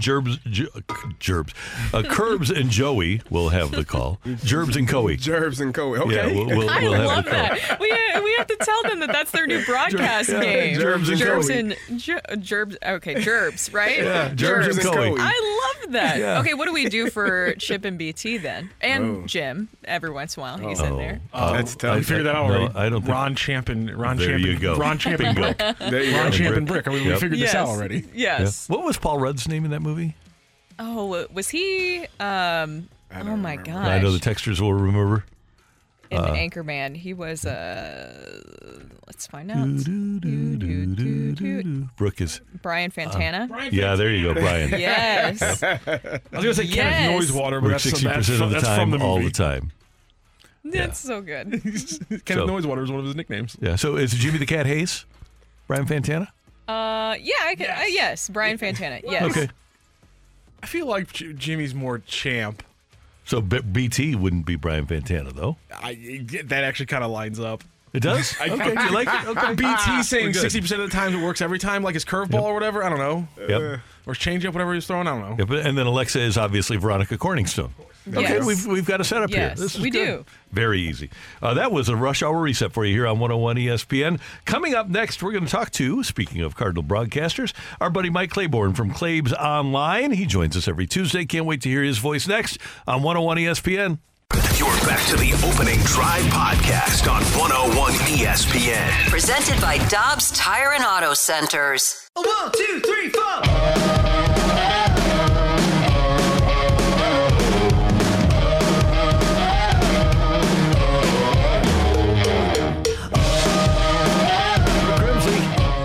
Randy Carricker and Mike Claiborne joins us now on the Opening Drive. We've enjoyed the visits with Mike every Tuesday. It's great to have you with us, sir. How are you? I'm doing well. Counting down the days before it's over with. Have you decided to forego this last trip to Milwaukee? Yes. I am not there. I got a little medical procedure I have to undertake, and that will keep me on the shelf for a while. If you were healthy, would you make the last trip to Milwaukee? Yeah, you know what? I'm one of those guys that like to see it through. And, I think one of the reasons why, because, I like the guys we have on the team. I like the people I work with. And, you kind of want to go down on the ship together. So I would probably go. Yeah, you're a gamer. Hey, Mike, when we had the 1990 season, you remember it well because good friends of ours, like Bernard Gilkey and Ray Langford and Brian Jordan came up. And at least at the end of that season, I felt like, okay, this team is really bad, but I see a great future. And I see some future here. I like a lot of the young Cardinal players, led by, obviously, Walker and Wynn. But this feels different to me because that was a full rebuild. How do you feel about this club right now? And granted, there's going to be changes, but heading into 2024, this group of players taking the field in 2024? Well, that's a good question because I think you have some budding stars that still need some work, and then you have a lot of guys who all do the same thing. Whether it's Edmund or Donovan or, when you look at guys who are interchangeable, you have to say, all right, how many of these guys do we need? The other thing is you have to think about, are these guys going to make you better? So that means you're going to have to shake it up a little bit and move some players and bring in some people who you think can make you better. Now, that doesn't mean these guys can't play. But I think you have to look at, how much better are we going to be if we bring the band back? And I don't think you're going to be good enough. So you're going to have to make some adjustments somewhere along the way. And obviously pitching is where it starts. And I know we talk about getting some front-end rotation. I think you better get some back-end bullpen because if I'm a pitcher and you're recruiting me, I'm going to ask you two questions. What do you have in the bullpen and who's catching? Because, nobody wants to go out and spend 6 or 7 innings, give your team a chance only to have a bullpen and give it back. And I think you have to be very honest about that. And, you look at Philadelphia, they had, 3 or 4 closers in their bullpen. So if you're a pitcher with Philadelphia, you say, if I can get to the 7th, this thing is a wrap. And I think you have to have that mentality as you sell what you're trying to do for 2024. And I bring up the catching. Wilson Contreras got out to a rough start. He's gotten better. Andrew Kisner, and I said this to you guys earlier. Had Kisner and Herrera played this well last year, Wilson Contreras might not be here. You may have invested that money into something else. Agreed. But both of those guys did a really good job. Now they didn't play every day, but when they were called upon, it was a marked improvement from last year. So you have to make sure you convince whoever you're going to bring in, especially if it's a free agent, this is a guy who's going to catch, and here's why we think he's going to be better than he was last year. So those are the two things you have to do. And then I think the other question is, where are you going to get pitching? I mean, it's not like there's a big tree in the backyard of a bunch of free agents. There's not a lot of guys that teams are looking to move because as you look at the game is starved for pitching. At a relieving level and certainly at the starting level. So teams aren't apt to give up something that quickly unless they're a team that doesn't feel like they're going anywhere and they have a commodity and they might be able to get something really juicy in return. So you'd have to look at those teams first and say, boy, if this guy was in our uniform, he might be a better pitcher. And those teams might be willing to do business with you, but contending teams aren't going to be moving guys. Yeah, I think that's a very fair point. We were talking about this, too, the past couple of days about when you're looking at pitching, obviously you're going to still have to go out and get some so that you're not in the same situation going in this season. But how do you feel confidence-wise about the pitchers available that you have in the minor league system, too? Do you think that some of those guys will be ready to make that jump for next season if called upon? Well, we didn't see them this year, and that's an indicator. Now, Graceffo is a guy that a lot of people think can come in and be part of your bullpen. But he's a rookie. And so I think you need more experience. And the other thing I would do, Brooke, there's two other things I would add. I would add experience on the ball club. And I'd go out and get me a Rusty Nail, a guy who's played a little bit, who has no problem, letting these young guys know, hey, look, man, this is how you have to get it done. Or challenge people to be better. We haven't had that in a while. And I think it's something that's missing. So I'd get a Rusty Nail, and I'd get more experience in the bullpen. Claves, are there any concern about the injuries, the amount of injuries, specifically Nolan Arenado, who is on the IL with back spasms? It seemed to me like he was dealing with back issues all season long. Do you have any concern there? No, not really. I think that's just wear and tear. he played with that for a lot of the season, especially when the Cardinals tried to make that one last run before the deadline. Those guys really tried to load up and go hard. I just think it's just wear and tear. I'll tell you, Terry, you mentioned the back. I'd be more concerned about Nolan Gorman, who's 23, who's already having back issues. That would be more of a concern. I think you have to make sure you get him squared away also. But, yeah, I'm not worried about the Arenados and the Goldschmidts. Those guys take good care of themselves physically on and off the field. So that would not be as big of a concern as some other people. Claibs, I was doing a search for the 1989 and 90 Cardinals, and I came upon the Frank DiPino Mark Grace fight. Better fight, DiPino and Grace or Will Clark against our middle infield? Well, that they both have backstories. The San Francisco Ruckus. Remember that really kind of started on Friday night with Roger Craig and Whitey, and it just kind of escalated into Sunday. And Scott Terry decided he was going to get his tags in, and one thing led to another. But that was a good one. And you remember, Randy, they had the Cardinals used to have this charity event called the Barbecue. Mm-hmm. And the barbecue was that night, and there were more swollen lips and lumps on players' heads. And I remember Jack Buck said, "This is the only time a guy can come home with scratches on his back and his wife will forgive him." That's exactly right. By the way, it's funny. I was just telling these guys yesterday because it was that ruckus against San Francisco where Whitey said, remember, Vince stole a base up by 7 or something like that. Yep. And Whitey said, if they promise to quit hitting home runs, we'll promise to quit stealing bases. Exactly. And he and Roger were never on the same page. I mean, here we have these... They weren't middle-aged guys. They were seniors out there scuffling, which was hilarious. Yeah, the two managers were going at it. Nice. Yeah. Amazing. And the other one was Mark Grace was a rookie, and there were some issues between he and DiPino, and I think DiPino wanted to remind him he was a rookie, and he threw at Gracie late, and Gracie went and got him, and we had all hell break loose on that day. And I've talked to Gracie about that story a couple of times, and he just kind of rolls his eyes. He said, what was he thinking? He didn't think I was going to come get him? So, I mean, and those are the things. You know what? It's funny because we don't see that as much. And let's face it, none of these guys can really fight. I mean, Yeah. It's so fun to watch Pedro Guerrero basically saying, hold me back, hold me back. Hold me back, yeah. Make sure you get a good hold on me now. Don't let me go. That's amazing. I mean, we just don't see that very much anymore. And not that I'm advocating violence at the ballpark, but I think sometimes this is a game of messages. And if you don't let another team know that, you're here for the long haul, I think they kind of come in and break up your furniture a little bit too much, and we see that a little too much these days. And Claibs, I have to laugh because I'm thinking about our late great friend Mike Shannon, who said, "Hey, let it just be like a hockey fight. It's 1-on-1. If a third guy's in, he gets thrown out, but the umpire lets the hitter go out to the mound, and those two just go at it until they're worn out." And you know what? Here's the thing with that: we'd never have another fight. No, if that was the way the rules were taken, because none of these guys really wanted. I mean, again. It's that hold me back mentality. Now, there's a handful of guys that would probably want to go get somebody, but I think they look at the box score and see who was pitching first. I mean, they're not running out on Gibson. They're not running out on Randy Johnson. We saw what happened when Ventura ran out on Nolan Ryan. Yeah. Those guys, there just aren't that many guys like that anymore. And I remember, when the Cardinals beat the Braves in Game 5, and Ronald Acuna Jr. was just killing the Cardinals. I mean, we couldn't get him out. And Flaherty drilled him. I mean, he scores like 11-1 or whatever. And Flaherty drilled him.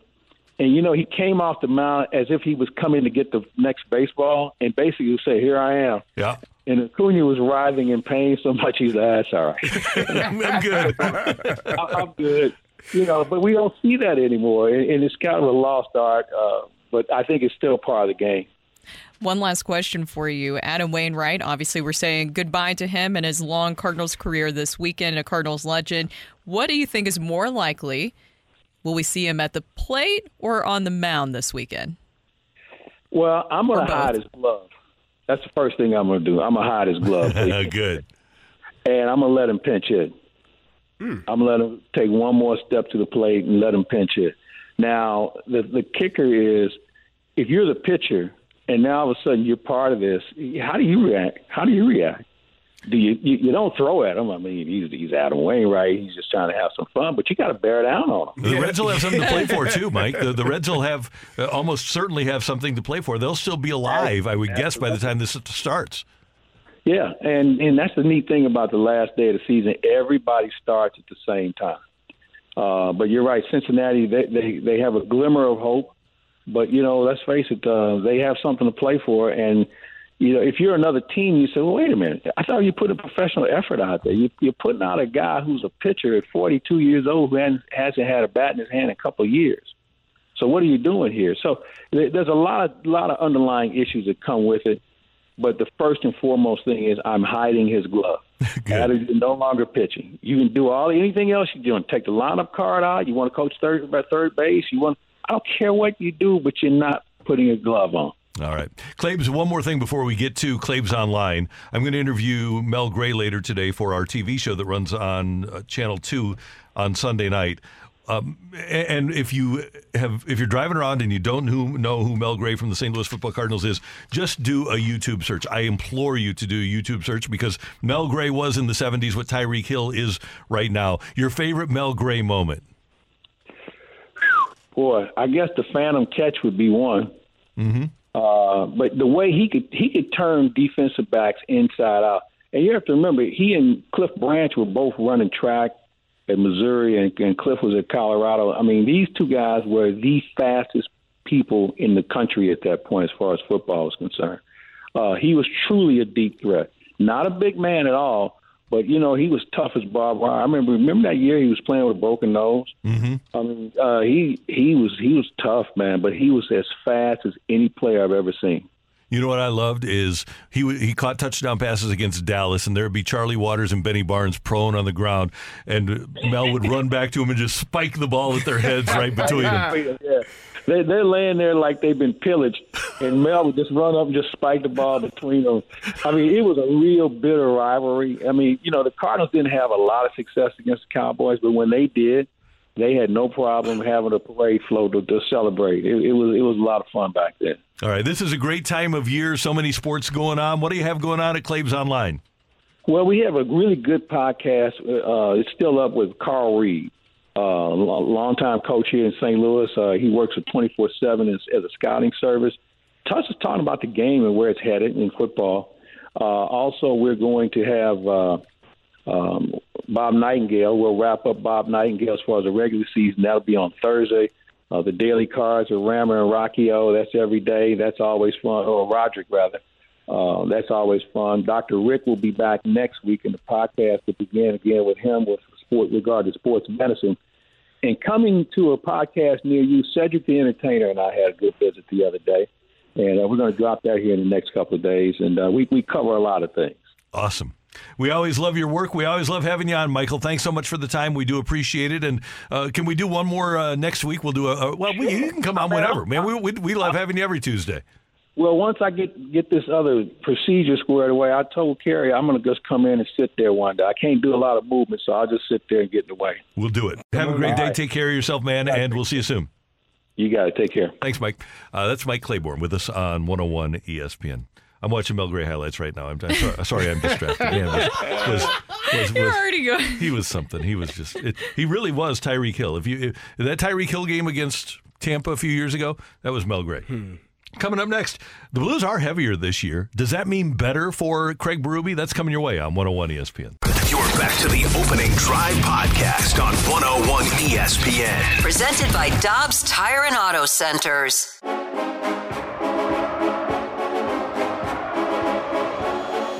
We talked to the coach a few weeks ago, and I think that he would like to get back to being more of a forechecking team. Not dump and chase necessarily. I mean, that's sort of old school. But when you don't have a play to be made at the blue line, get it in and forecheck and wear teams down. I think that's what the Blues would like to do, is to get back to more of their identity, which is to be a bigger, heavier team.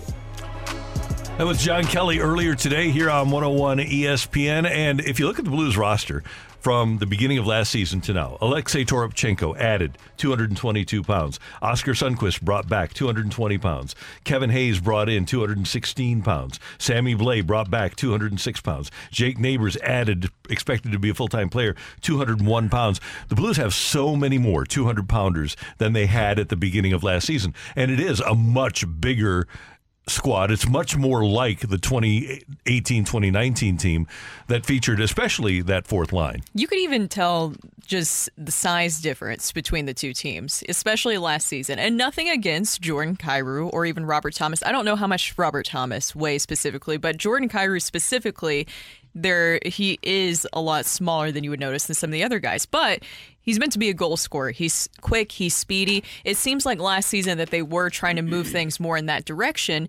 But with Berube specifically and making this all come together and work like it did in that 2018-19 season, you also have to play to what Craig Berube likes. He likes those physical, tough guys. I remember specifically that fourth line in 2018-2019 for the Blues was feared. They were tough. They were relentless.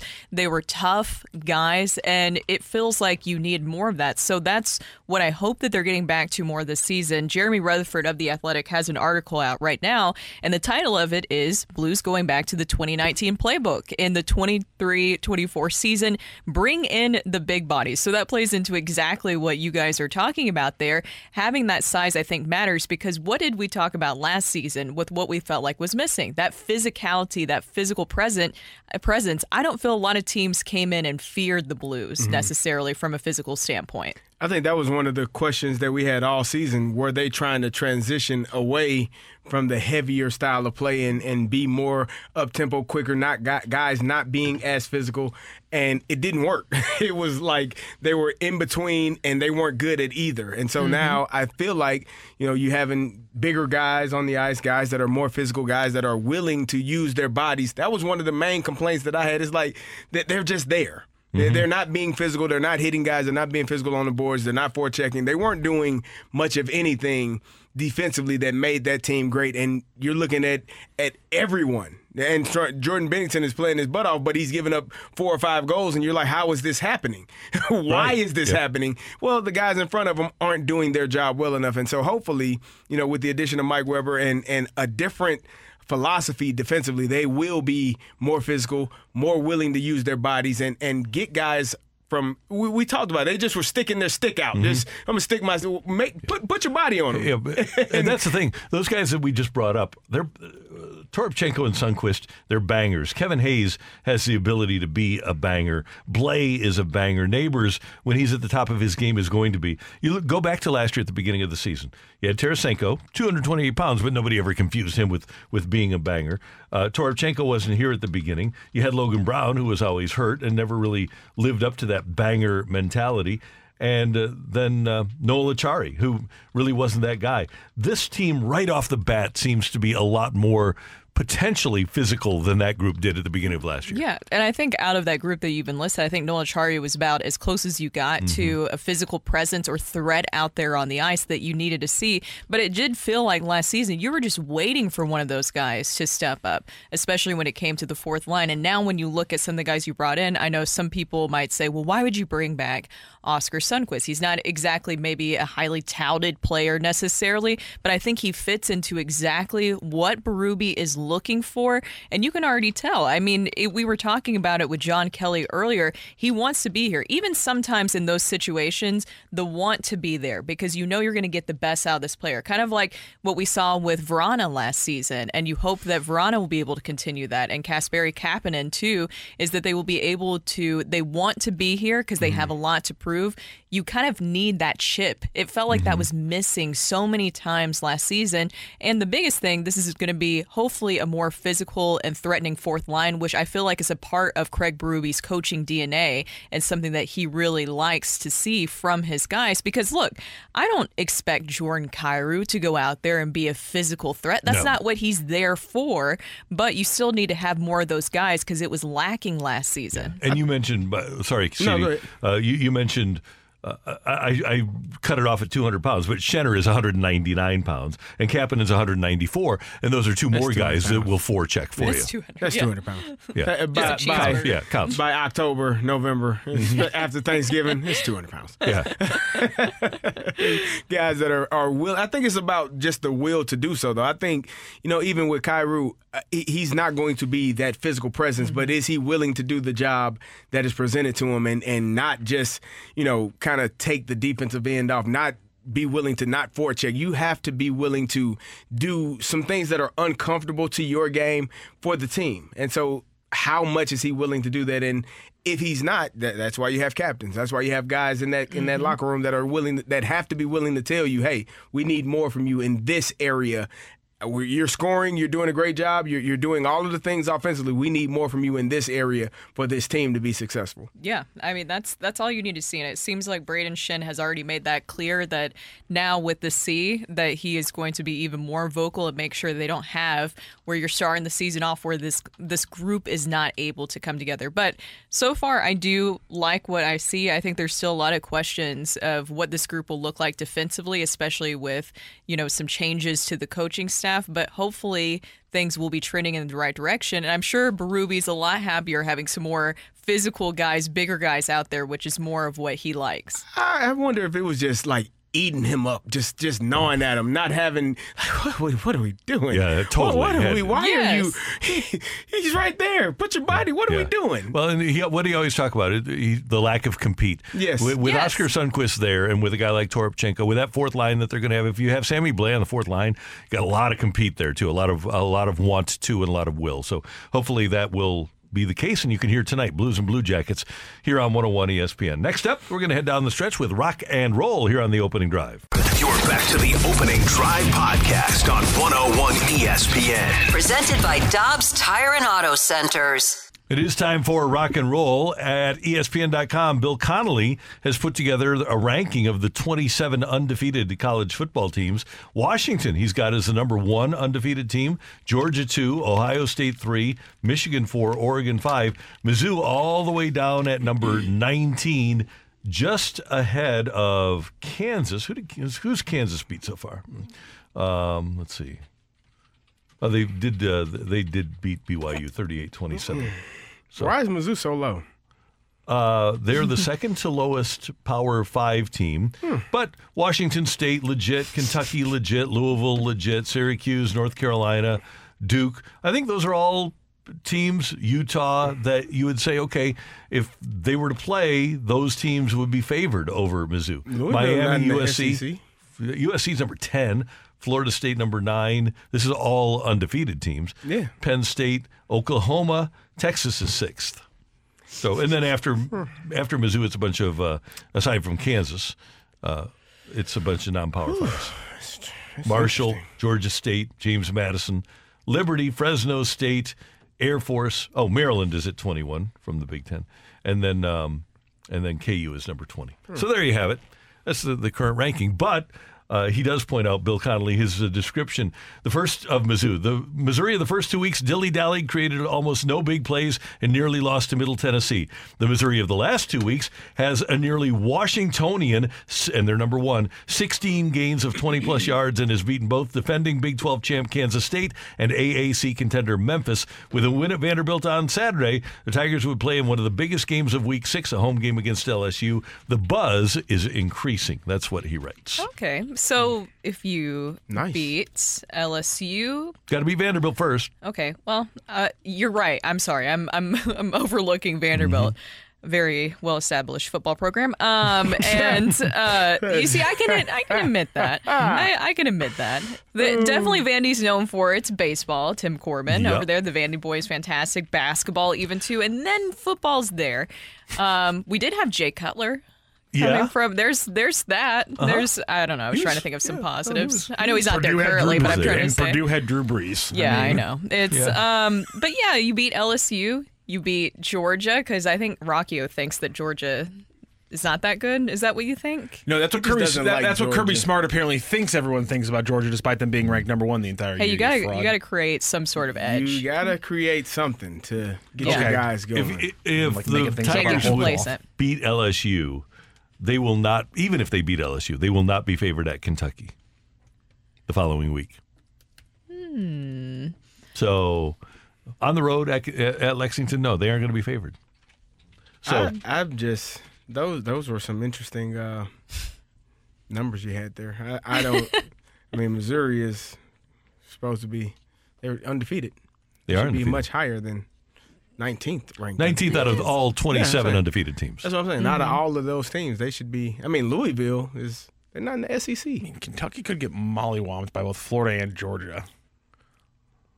But then they'd be angry, wouldn't they? Yeah, but I'm just talking about like the betting line. Like that's what that would honestly surprise me if it's that big of a number in their favor. I mean, if they show up against Georgia, you're absolutely 100% correct. It's at Georgia. Yeah, so if they keep it within 3 touchdowns, I think you're probably right. That gets you a lot of respect when you're that close. Yeah.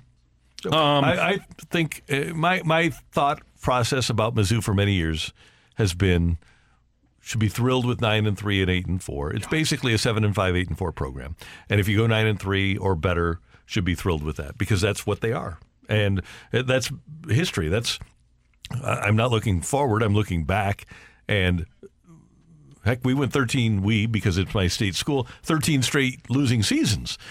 So, based on that rationale, I'm saying that if they go 8-4 this year, I would be extremely happy. And maybe you'll have that odd run to the championship game like they did 4 times under Gary Pinkel, twice in the Big 12, twice in the SEC. And then you just take your chances once you get there. Okay, what if you go, sorry, Carrie, if you go through the schedule right now, because I know we did it at the beginning of the season. Let's go through it right now. So, Mizzou, Vandy. That's a win. LSU, Mizzou. That's a loss. Okay. And then Kentucky. I think that's a loss. South Carolina. That's a win. Georgia. Probably a loss. Tennessee. I think that's a coin flip right now. I don't think Tennessee's as good as they've been the last And couple it'll be years. interesting to see where, I mean, that's November 11th. It's going to be. At Tennessee? Isn't it? No, they were here. It's in Columbia. No, yeah. They played at Tennessee last year. Yes. Yeah. And then you have Arkansas. And that should be a win. So 8 or 9? 8-4. I think every team, when I say every team, I think teams like Mizzou and Illinois should strive to be Iowa in terms of 7 to 8 wins, 8 wins every single year. On the chance that you have a really good team, you get 10 or 11. And that is when you are fighting for, in Iowa's case, the Big Ten championship, Mizzou's case, the SEC championship. You have to, they're in the East, so probably it's going to be tough. But either way, that's what you should be striving for. The notion that Illinois or Missouri is going to be a perennial 12-game winner is absurd. Yeah, it's not. I, as an Illinois former player, have come to grips with that. There are a lot of Mizzou fans. There's one sitting in this room who has not come to grips with ridiculous. I'm wrong. Of course, I've come to grips with that. I don't think so. You've literally called me negative on here before because I talk about how Mizzou's never going to win a national championship. And you're like, oh, well, I guess you're not a real fan. No, I'm just being realistic. But then when they're having a good season, I don't know why we have to just be like, well, I mean, this is a good season, but historically, why do you care? Why do you care? Rock. It hasn't, though, yet, Carrie. What did you say? It hasn't what? It hasn't, though. It won't yet. Thank you. And that's me as a Mizzou fan. And that's me as a Mizzou fan right there. Yet. You said yet. I know I did because I'm a Mizzou fan and I know the history of this program. Is right around the corner. You're darn right it is. Most likely, in a way we've never seen before. Here's the other thing. If you're a Mizzou fan, let me put it in a Mizzou fan's perspective. Last year, the Tigers went 6-6, right?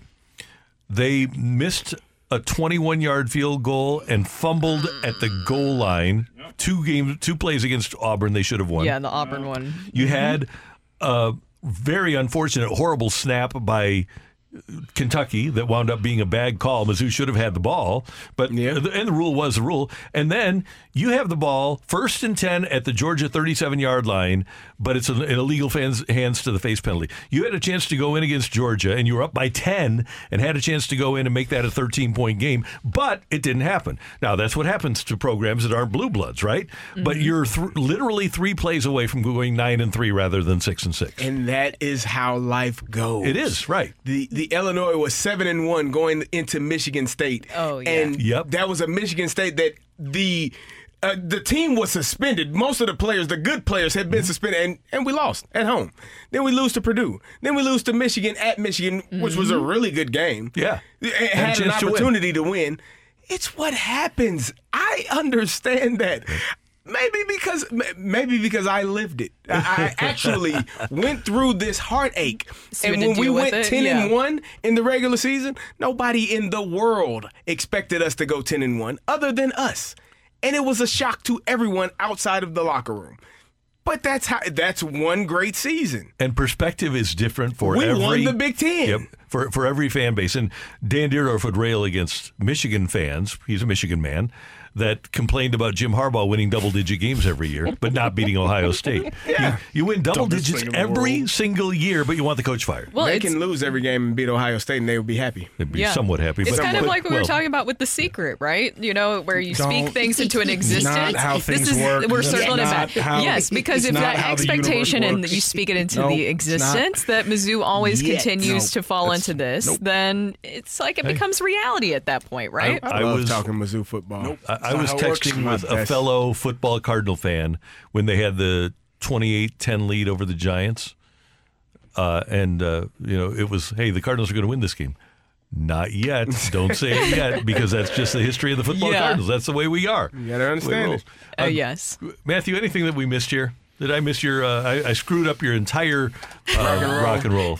Oh no, just it's send fine. it into oblivion. I can just kick that stuff down the road. It's evergreen. Most of it. Good. I like that. No, we're all good. Well, then, great job by our producer, audio engineer, Matthew Rocchio. I love this. It makes me laugh just because yesterday Rocchio tried to tell me that I'm living in the 90s as like a Tennessee fan. I'm like, well, I mean, the 90s ended up pretty well for Tennessee. I don't know. Just join us in the 21st century. You got to live in what you enjoyed, right? Yeah. How about that? Our pro football situation, we're living in the 90s to early 2000s, right? I think so. Show us your face. We want to see your face. Who said that? You want to see my face? Hey, we've got T-Mac and Ajax coming up with a balloon party, and then BK and Ferrario from 11 to 2, and then the Fast Lane after that until 6 p.m. Blues pregame at 6 tonight here on 101 ESPN. For all of us, we thank you for tuning in, texting in, and being a part of the show. Till tomorrow morning at 7. Have a great day, St. Louis. That's right. You've been listening to the Opening Drive podcast on 101 ESPN and ESPN.com. Presented by Dobbs Tire and Auto Centers.